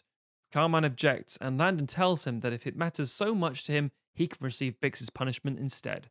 Facing off with the sergeant, Carmine says he's happy to, and Landon lays into the young man, beating him viciously. There you go. Afterwards- Literal whipping. Landon, yeah, exactly, yeah. Afterwards, Landon tells him that he and Bix are now linked, and every time Carmine screws up, it'll be Bix who is punished. I like that. That sounds like how this nice. universe deals with shit. Yeah, Yep, yep. there we go. With the spectre of this hanging over him, Carmine pushes himself to become a perfect soldier and is given squad leadership as a result. Many of the other teens fall in step behind him, but Bix still struggles, earning Carmine more beatings from Landon every time he fails. The other teens begin to turn on Bix, bullying him, and after a particularly vicious beating from Landon, even Carmine snaps, telling Bix that he's a useless lump who is letting the unit down. Well, it's gone a bit Full Metal Jacket now. The next Yeah. day, the group discovers Bix hanging from a rafter in the barracks. Oh. Christ, Tim. Full dark Metal already. Jacket. Yeah, man. Except Full today Metal he's playing Jacket himself. in space. Except it's on Mm. Earth, but As the unit mourns Bix, Landon is visited again by Major Green, who informs him that Project Tophet is ready to launch. Green asks if Landon has become attached to his young charges, knowing they'll likely die on what is sure to be a suicide mission, to which Landon simply chuckles. Tophet thing sounds fucking familiar. Okay. Another Mm. FedNet update informs us that with the Earthbound bug threat contained, platoons from the mobile infantry have begun to redeploy to the front lines. We witness crowds of people cheering as the fleet bombards America from space and celebrating the fact that Earth is taking the fight to the Arachnids once again. They'll fight and they'll win. We join Carmine and the others aboard the Alvin York, headed toward Arachnid space. The unit has been assigned to the Roughnecks, but rather than being part of the main advance, they're headed to the planet Tophet, on the fringes of bug space. Carmine is clearly traumatized following the loss of Bix, torn up with guilt and anger. But whenever Landon is around, he represses it, and the discipline that training has drilled into him takes over. Knowing Tim, Tophet is a very clever reference to something, and we'll find out at the end if it is or it isn't. I listeners. think Because Matt and I are both racking our brains like we're trying to work this out. I think with a thing I said earlier with casting, I think I know exactly where this is going. This is very interesting. Is it Love Actually again, Tim? It is Love Actually again. Yeah, I've done it again. Ah, No, okay, it's- yeah. It's New Year's Eve. Very bold. Very bold. Oh, God. Okay. Anyway. The unit deploys onto the jungle-covered Tophet, and Landon informs them that this planet is a crucial source of Xylon, a naturally occurring gas that the bugs harvest, enabling them to send their asteroids across interstellar space. That's a thing we've not really addressed. They send an asteroid from like the other side of the galaxy in like 2 days, and they're just like, yeah, that's how that works. I'm like, okay, cool. Yep, they got super space Butt powers. missiles. Exactly.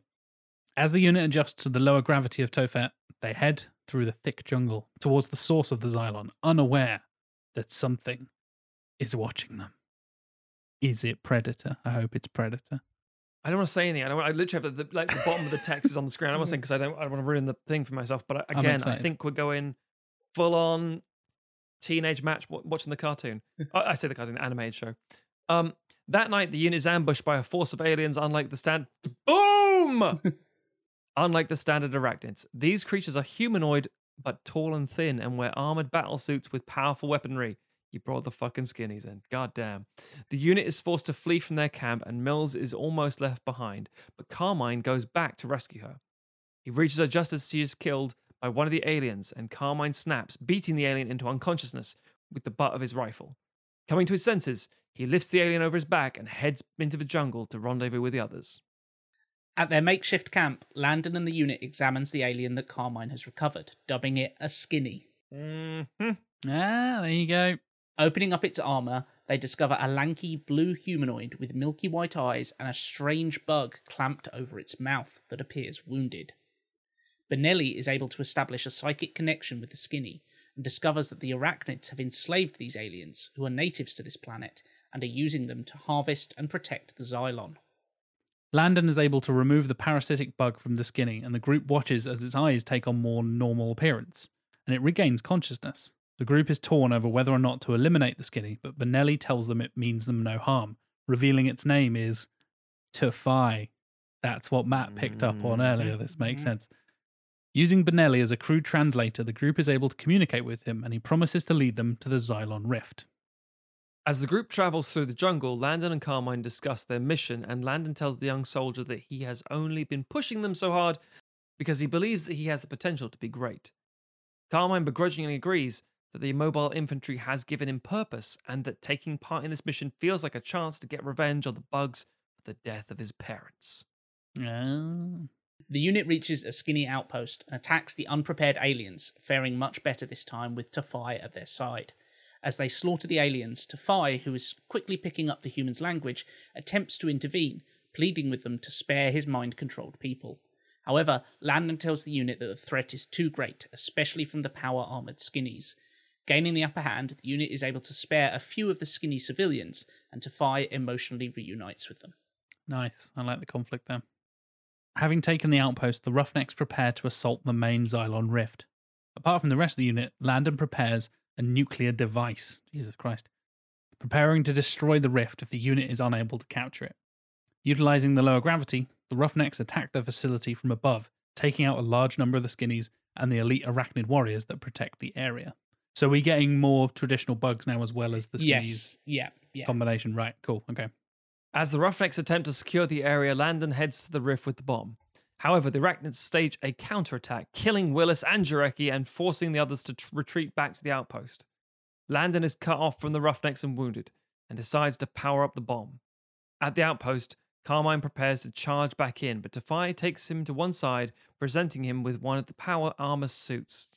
Fuck yeah. Which begins to transform to suit his human physiology. Got a big old dick. Yep. Got one of those big Transformers balls, you know, Yeah. all the Transformers have big old balls. Giant codpiece.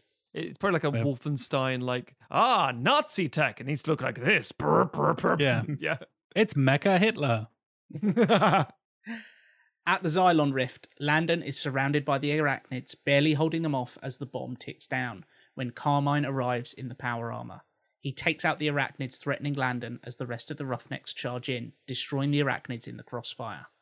Landon deactivates the bomb, and Carmine helps him to his feet as the scene transitions to a FedNet report. Nice little fake out with the bomb, Tim. I like it. The report celebrates the Roughnecks' victory on Tophet, showing a human facility being built to harvest the Xylon and the skinnies being enlisted to serve in the human military, because of course they are. This place is terrible. We see Tefai shaking hands awkwardly with Landon, and the film ends with Carmine, now wearing redesigned power armor alongside the rest of the Roughnecks, encouraging the viewer to enlist and join the fight against the arachnid menace. Nice. I mentioned, top of the show, watch the film. All the sequel stuff is crap, but I remember the CGI animated TV series. What's it called? Roughnecks something? It's just called Roughnecks, I believe. Roughnecks, yeah. It was okay, actually. It was genuinely all right, but it pushed some stuff from the books, like the idea of skinnies and power armor and all that kind of stuff, and these other, again, the humanoid aliens with long, stretchy faces. And it's like, yeah, I thought it was really weird at the time because I thought, I don't get it. It's not from the film. It's like, yeah, because it's from the books and yada, yada, yada, yada. But the story was engrossing because it gave you this peaceful ass sort of race in a weird way. They weren't this. You take from the satire to apply that to reality. What about an external force?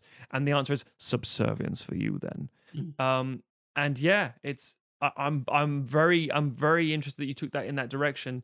I like it a lot for that reason. I like it a lot because obviously the fact that it's not fucking hero of the Federation and makes sense in terms of what you've done with it. I like the group of young rebellious upstarts sort of thing, the misfit sort of fucking Breakfast Club motherfuckers. It's a very logical next step. I think it works really well. I think it's going to be a hard sell to an audience, but fuck me, so is the original.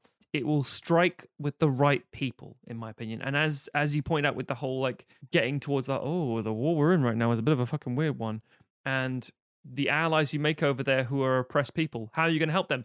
Make them our fucking go-to with the people, a sort of ally, and the second they turn on us, fuck them because they're all so weird and they look different. And as we've seen in contemporary standing, yeah. So yeah, that it's a hard sell, but I like it, Tim. I like it. Yeah, I should say I haven't actually seen the Roughnecks TV show. I read up a bit on the original Robert Heinlein novel, which I also have not read. But I was interested in the fact that there was in his books like a third race, and took a bit of inspiration. So some of the stuff like the Tafai and the planet named Tophet are from the Roughneck series, which I don't know how much of that was their invention and how much of that was actually from the Heinlein book, but yeah. So I didn't particularly like the design, having kind of seen what they looked like in that. Oh, they look very B-movie 50s. Yeah, so I'd hopefully have a cooler look for them. But yeah, I thought it was interesting to have a third party who start out oppressed by the arachnids, and then the humans show up and go, you're free of those now. Now we'll oppress you. If you'd like an idea of what these things look like when you can't really picture it, if you're a Star Wars fan, picture the Genosians, but without wings and more stretched out. That kind of, yeah. Sort of also insecty, but not. That kind of, yeah. Big, long, elongated. They got like 3 fingers, and they're like got these little teethy things, and yeah. I like it, Tim. It's an interesting twist to see. Like you said, the heroes are the humans once again, and like you said, we're saving you from oppression, and then we're now enlisting you in our military. Like, for fuck's sake! And I said at the time as I read that, like, of course they do. Yeah. Of course the Federation is like, now you're part of our Federation. Like, not we've freed you, now go back to your happy native life on your home planet. Like, nope, now you fight for us, and that makes a lot of sense. I think you've done a good job of bringing in different types of characters and stuff. I think that's a nice little kind of twist on the original crew. Like you said, Matt, the kind of Breakfast Club group of teens and all that kind of stuff. Yeah.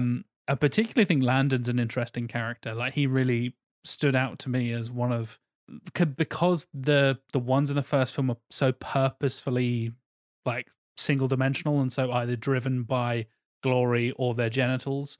It's like you've got nothing else to really go on. They're purposely very simple and non-complex characters. There's no kind of like, what do we do? Do we fight? Like, yeah, of course you do. You fight. We're the best. Fuck the bugs. Whereas Landon has this kind of, not necessarily conflict, but the fact that he deactivates the bomb I thought was interesting, because I was totally expecting like final shot, he sets off the nuke and then the others like survived in another part of the jungle and they have to kind of like escape it or something like that when they say goodbye to Landon. And he was a piece of shit anyway. He was, he beat them and all that kind of stuff. But the fact that he actually survives and deactivates the bomb, I think would be quite nicely subversive for the viewer. Because that, like I said, that caught me off guard reading it. And I thought that'd be interesting having the little twist there of like, oh no, the guy who's been a dickhead to the teenagers the whole time is still alive and doesn't actually make it out, unfortunately.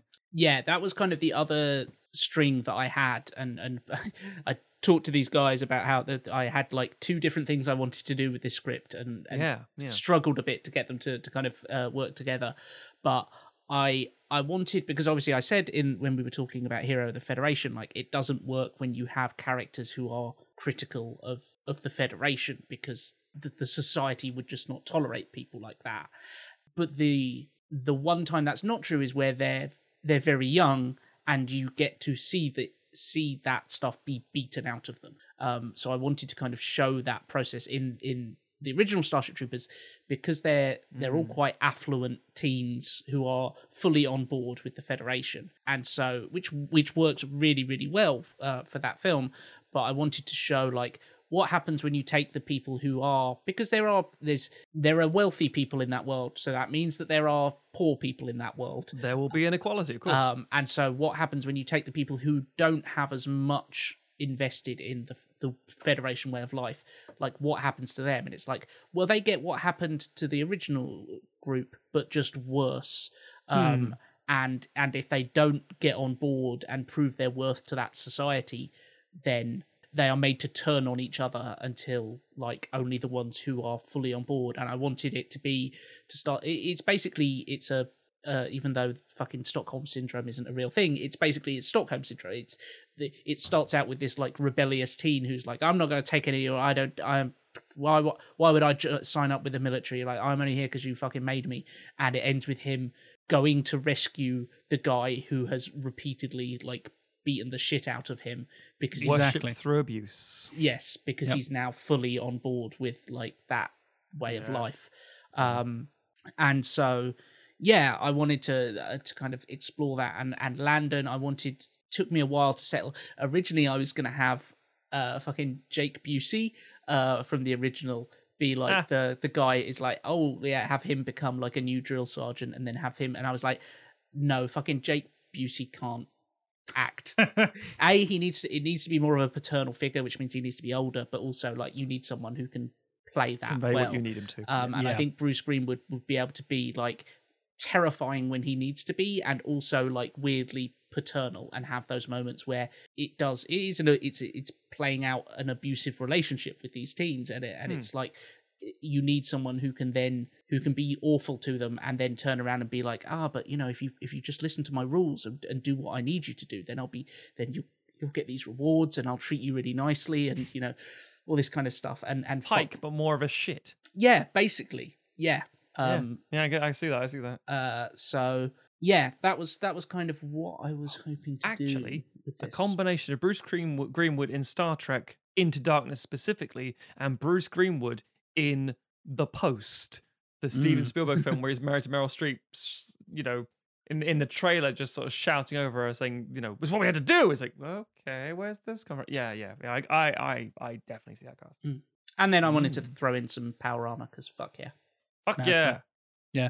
I really like what you did, and like I said, we kind of commented on this as we went. The dynamic between, I guess, essentially the two main characters at the start, Bix and Carmine, and have them playing off each other. The classic, when you, like, if you don't care about being punished yourself, then the classic, like, next time you make a mistake, the whole squad's got to do 100 push-ups kind of thing. But having those two specifically, and just having it be like, if Biggs fucks up, it's Carmine, and then if it's Carmine fucks up, it's Biggs who takes the blame. That's a really nice way of for the audience to instantly feel sympathy towards those characters, to build them as like, oh right, yeah, we're supposed to care about these characters, and also to show what a fucking horrible place and what a terrible military this is, because that shit happens in real life, and the military can be really fucking horrible, and training and boot camp can be really fucking tough for this kind of stuff.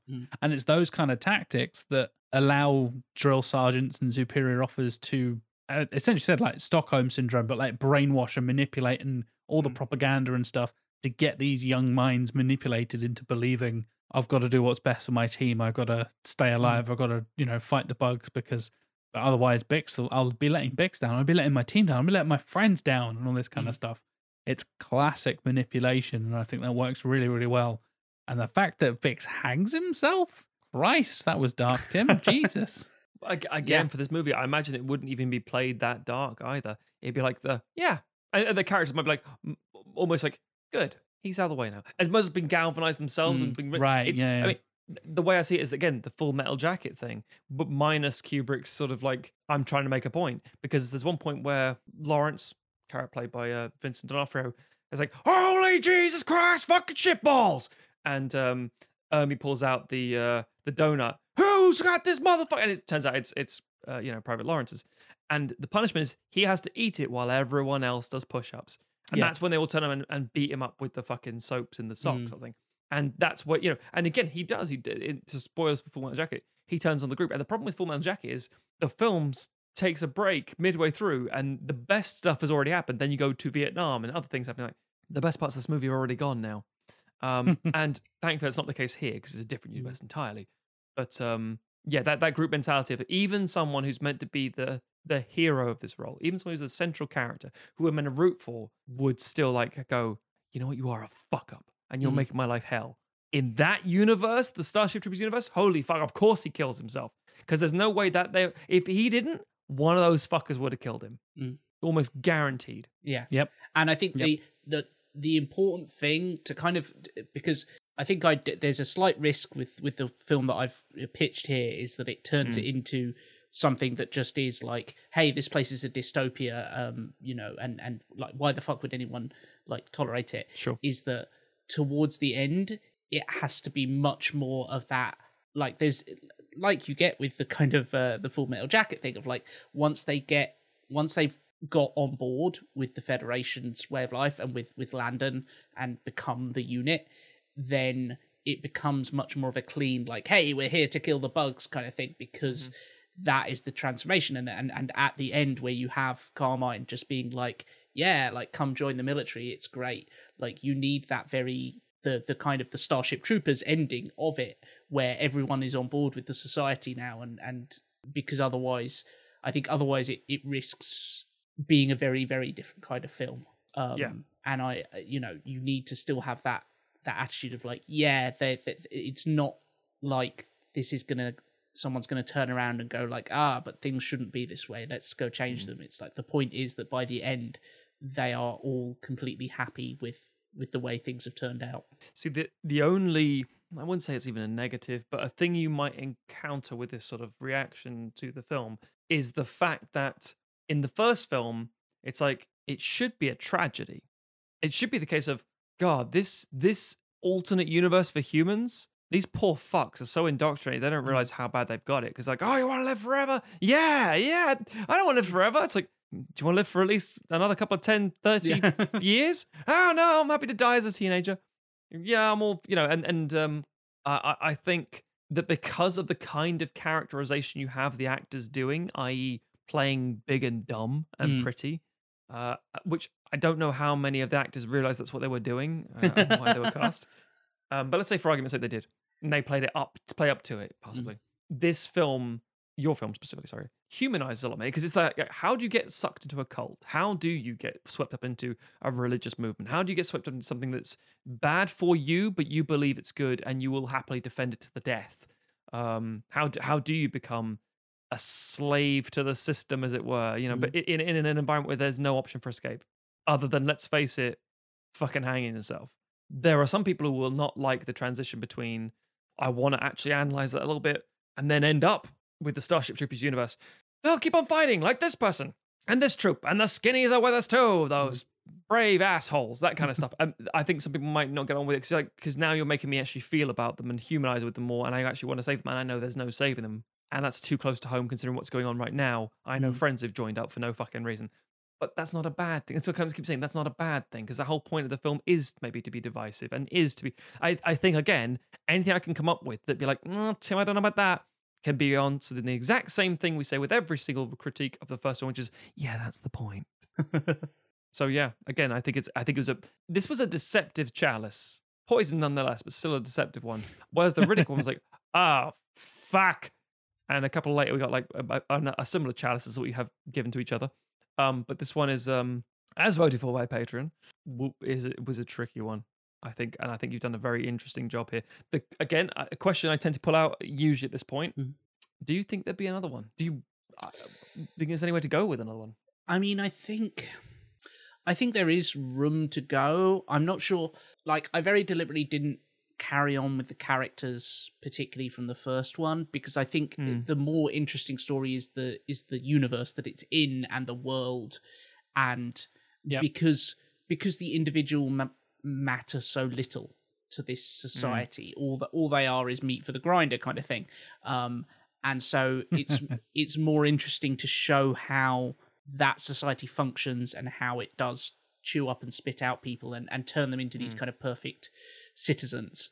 And so I don't think you'd necessarily follow through. Maybe you'd like keep with the same unit and tell a different story with different people, but I think there's maybe room. I'm not sure what the next story I'd want to tell is, but I think there's I think, and certainly looking at society today, there is more than enough room and certainly a distinct lack in Hollywood of something that is both popular and satirical and looking at the military industrial complex and going like, this ain't great.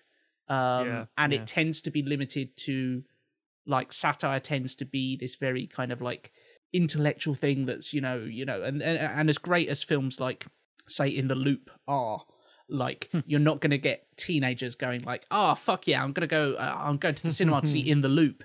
Like, come with me. Like, oh, it's got great action in it. Like that bit where Peter Capaldi runs in Washington, D.C. Whereas this is something that's hopefully a little bit subversive, and you can get people going to it who aren't on board with the message, but maybe come away and much like we did when we watched it. You watch it the first time and you go, yeah, fuck, that was awesome when he gets the power armor and he kills all the fucking bugs. Yeah. That's so awesome. And then you go back and watch it a second time and go, okay, yeah, there's more going on here, hopefully. Yeah. So. That's the, yeah.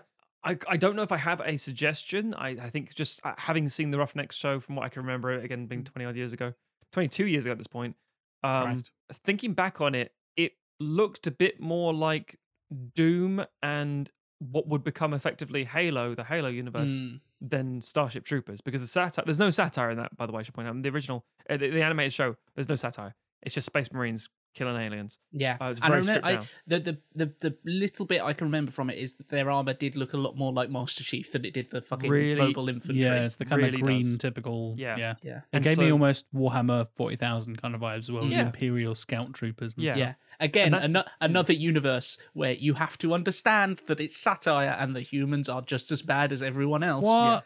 No. And if you don't, you can end up awfully fashy.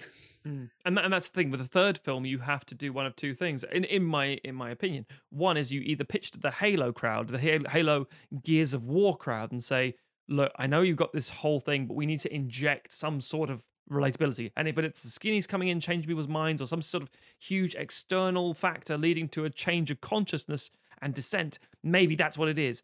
Or alternatively, you go in a different room entirely and just say, we're going to do a third big." I don't know, but as I say, what you've done there makes sense. Like Starship Troopers, fuck knows if it'd be successful in any way, shape, or form, but it doesn't necessarily matter because the first one we're still talking about it, and that was in no way, by in terms critically or commercially, a success. Well done, Tim. I think that's far more in line with the first one and fucking better than the actual sequel that we got, because couldn't have been worse. But yeah, like I said, I really enjoyed it. Had some twists and turns in there that I really appreciated. The characters are much more interesting. And yeah, overall, like Matt said, difficult job, but I think you did it really well. I would watch and enjoy this movie. Well, thank you. What more could you ask for? If you, dear listeners, have any strong opinions on Starship Troopers, Starship Troopers 2, Starship Troopers 3, Starship Troopers Roughnecks, Starship Troopers space. Roughnecks, or Rednecks in Space, yeah, that's the only that's good the sequel bug is to a the dead cartoon. bug. Here in Buenos Aires. And they splat on the space truck. Yeah. You can hit us up on social media. We are Sequelizers on Twitter, Instagram, Facebook. Send us messages, whether you are praising this pitch, questioning this pitch, praising the original film, questioning the sequel. Let us know. You can message us on Discord as well. You can find all the links to the Discord. It's our pinned tweet on our Twitter and on sequelizers.com as well. On sequelizers.com, you can find the shop where all our lovely merch, you can buy t-shirts, you can buy posters. It's all available on the store. You can find links to the Patreon, links to our YouTube channel, and links to all the podcast platforms of choice there as well as little bios about us and our social media as well. I am JLW Chambers on Twitter and Instagram if you want to follow me and discuss sci-fi things and wrestling and D&D and comics. Basically, that's all I talk about on social media. Tim, how about you? You go to Matt first. Yeah, what the fuck, man? I know. I wanted to throw you off. Oh, see if you guys were paying attention. Oh, no, I was listening. I was waiting for my point. But Tim, I guess it's over to you now. You can find me on Twitter, trivia_lad. which is where I tend to share anything that I'm up to or just interesting memes that I've seen recently. Matt, if I want to know more, what do I click on to find you? Stogs, STOGHZ. You can go to the redrighthand.co.uk to see the reviews of things I'm thrown off. Okay, right. Is that all it takes? Yeah. Stogs, STOGHZ. You can go to the redrighthand.co.uk to read my reviews. You can go to cheesemint.com to see the things that I make. See you next week. Fuck's sake, Matthew. I don't know anymore. I don't have my fascist society. Everything is crumbling. I've got nothing. Well, if you fuck up, I punish Tim, so that's how that works. Oh, okay, that makes sense. Yeah. You really are tired. I mean, that took you a while. Yeah, I was looking at it thinking, I do hate myself. I am worried about Tim. See? It works. Yeah, the training works. That's true, I guess. There you go. You fucking weird fascist. Exactly. Yes. Exactly. Thank you for listening, everybody. I hope you enjoyed the Patreon pick for this season. And next week, we'll have something quite different again. I know we say that quite a lot here. We're hitting a few different genres. We're hitting a few different types of films. And yeah, not your typical sequelizers Space sci-fi Nazis. fare. No space Nazis. But we will be tackling something a little bit different next week. Something, but there was a clue this episode. And there is a clue this episode as well, just like we did with Seth Green being the Shit, keep it tie going. there. There's some little Keep it hints going. and some little hints and teasers towards next week's episode. Maybe you can work it out. Let us know if you have. But until then, thank you very much for listening, and we'll see you next week.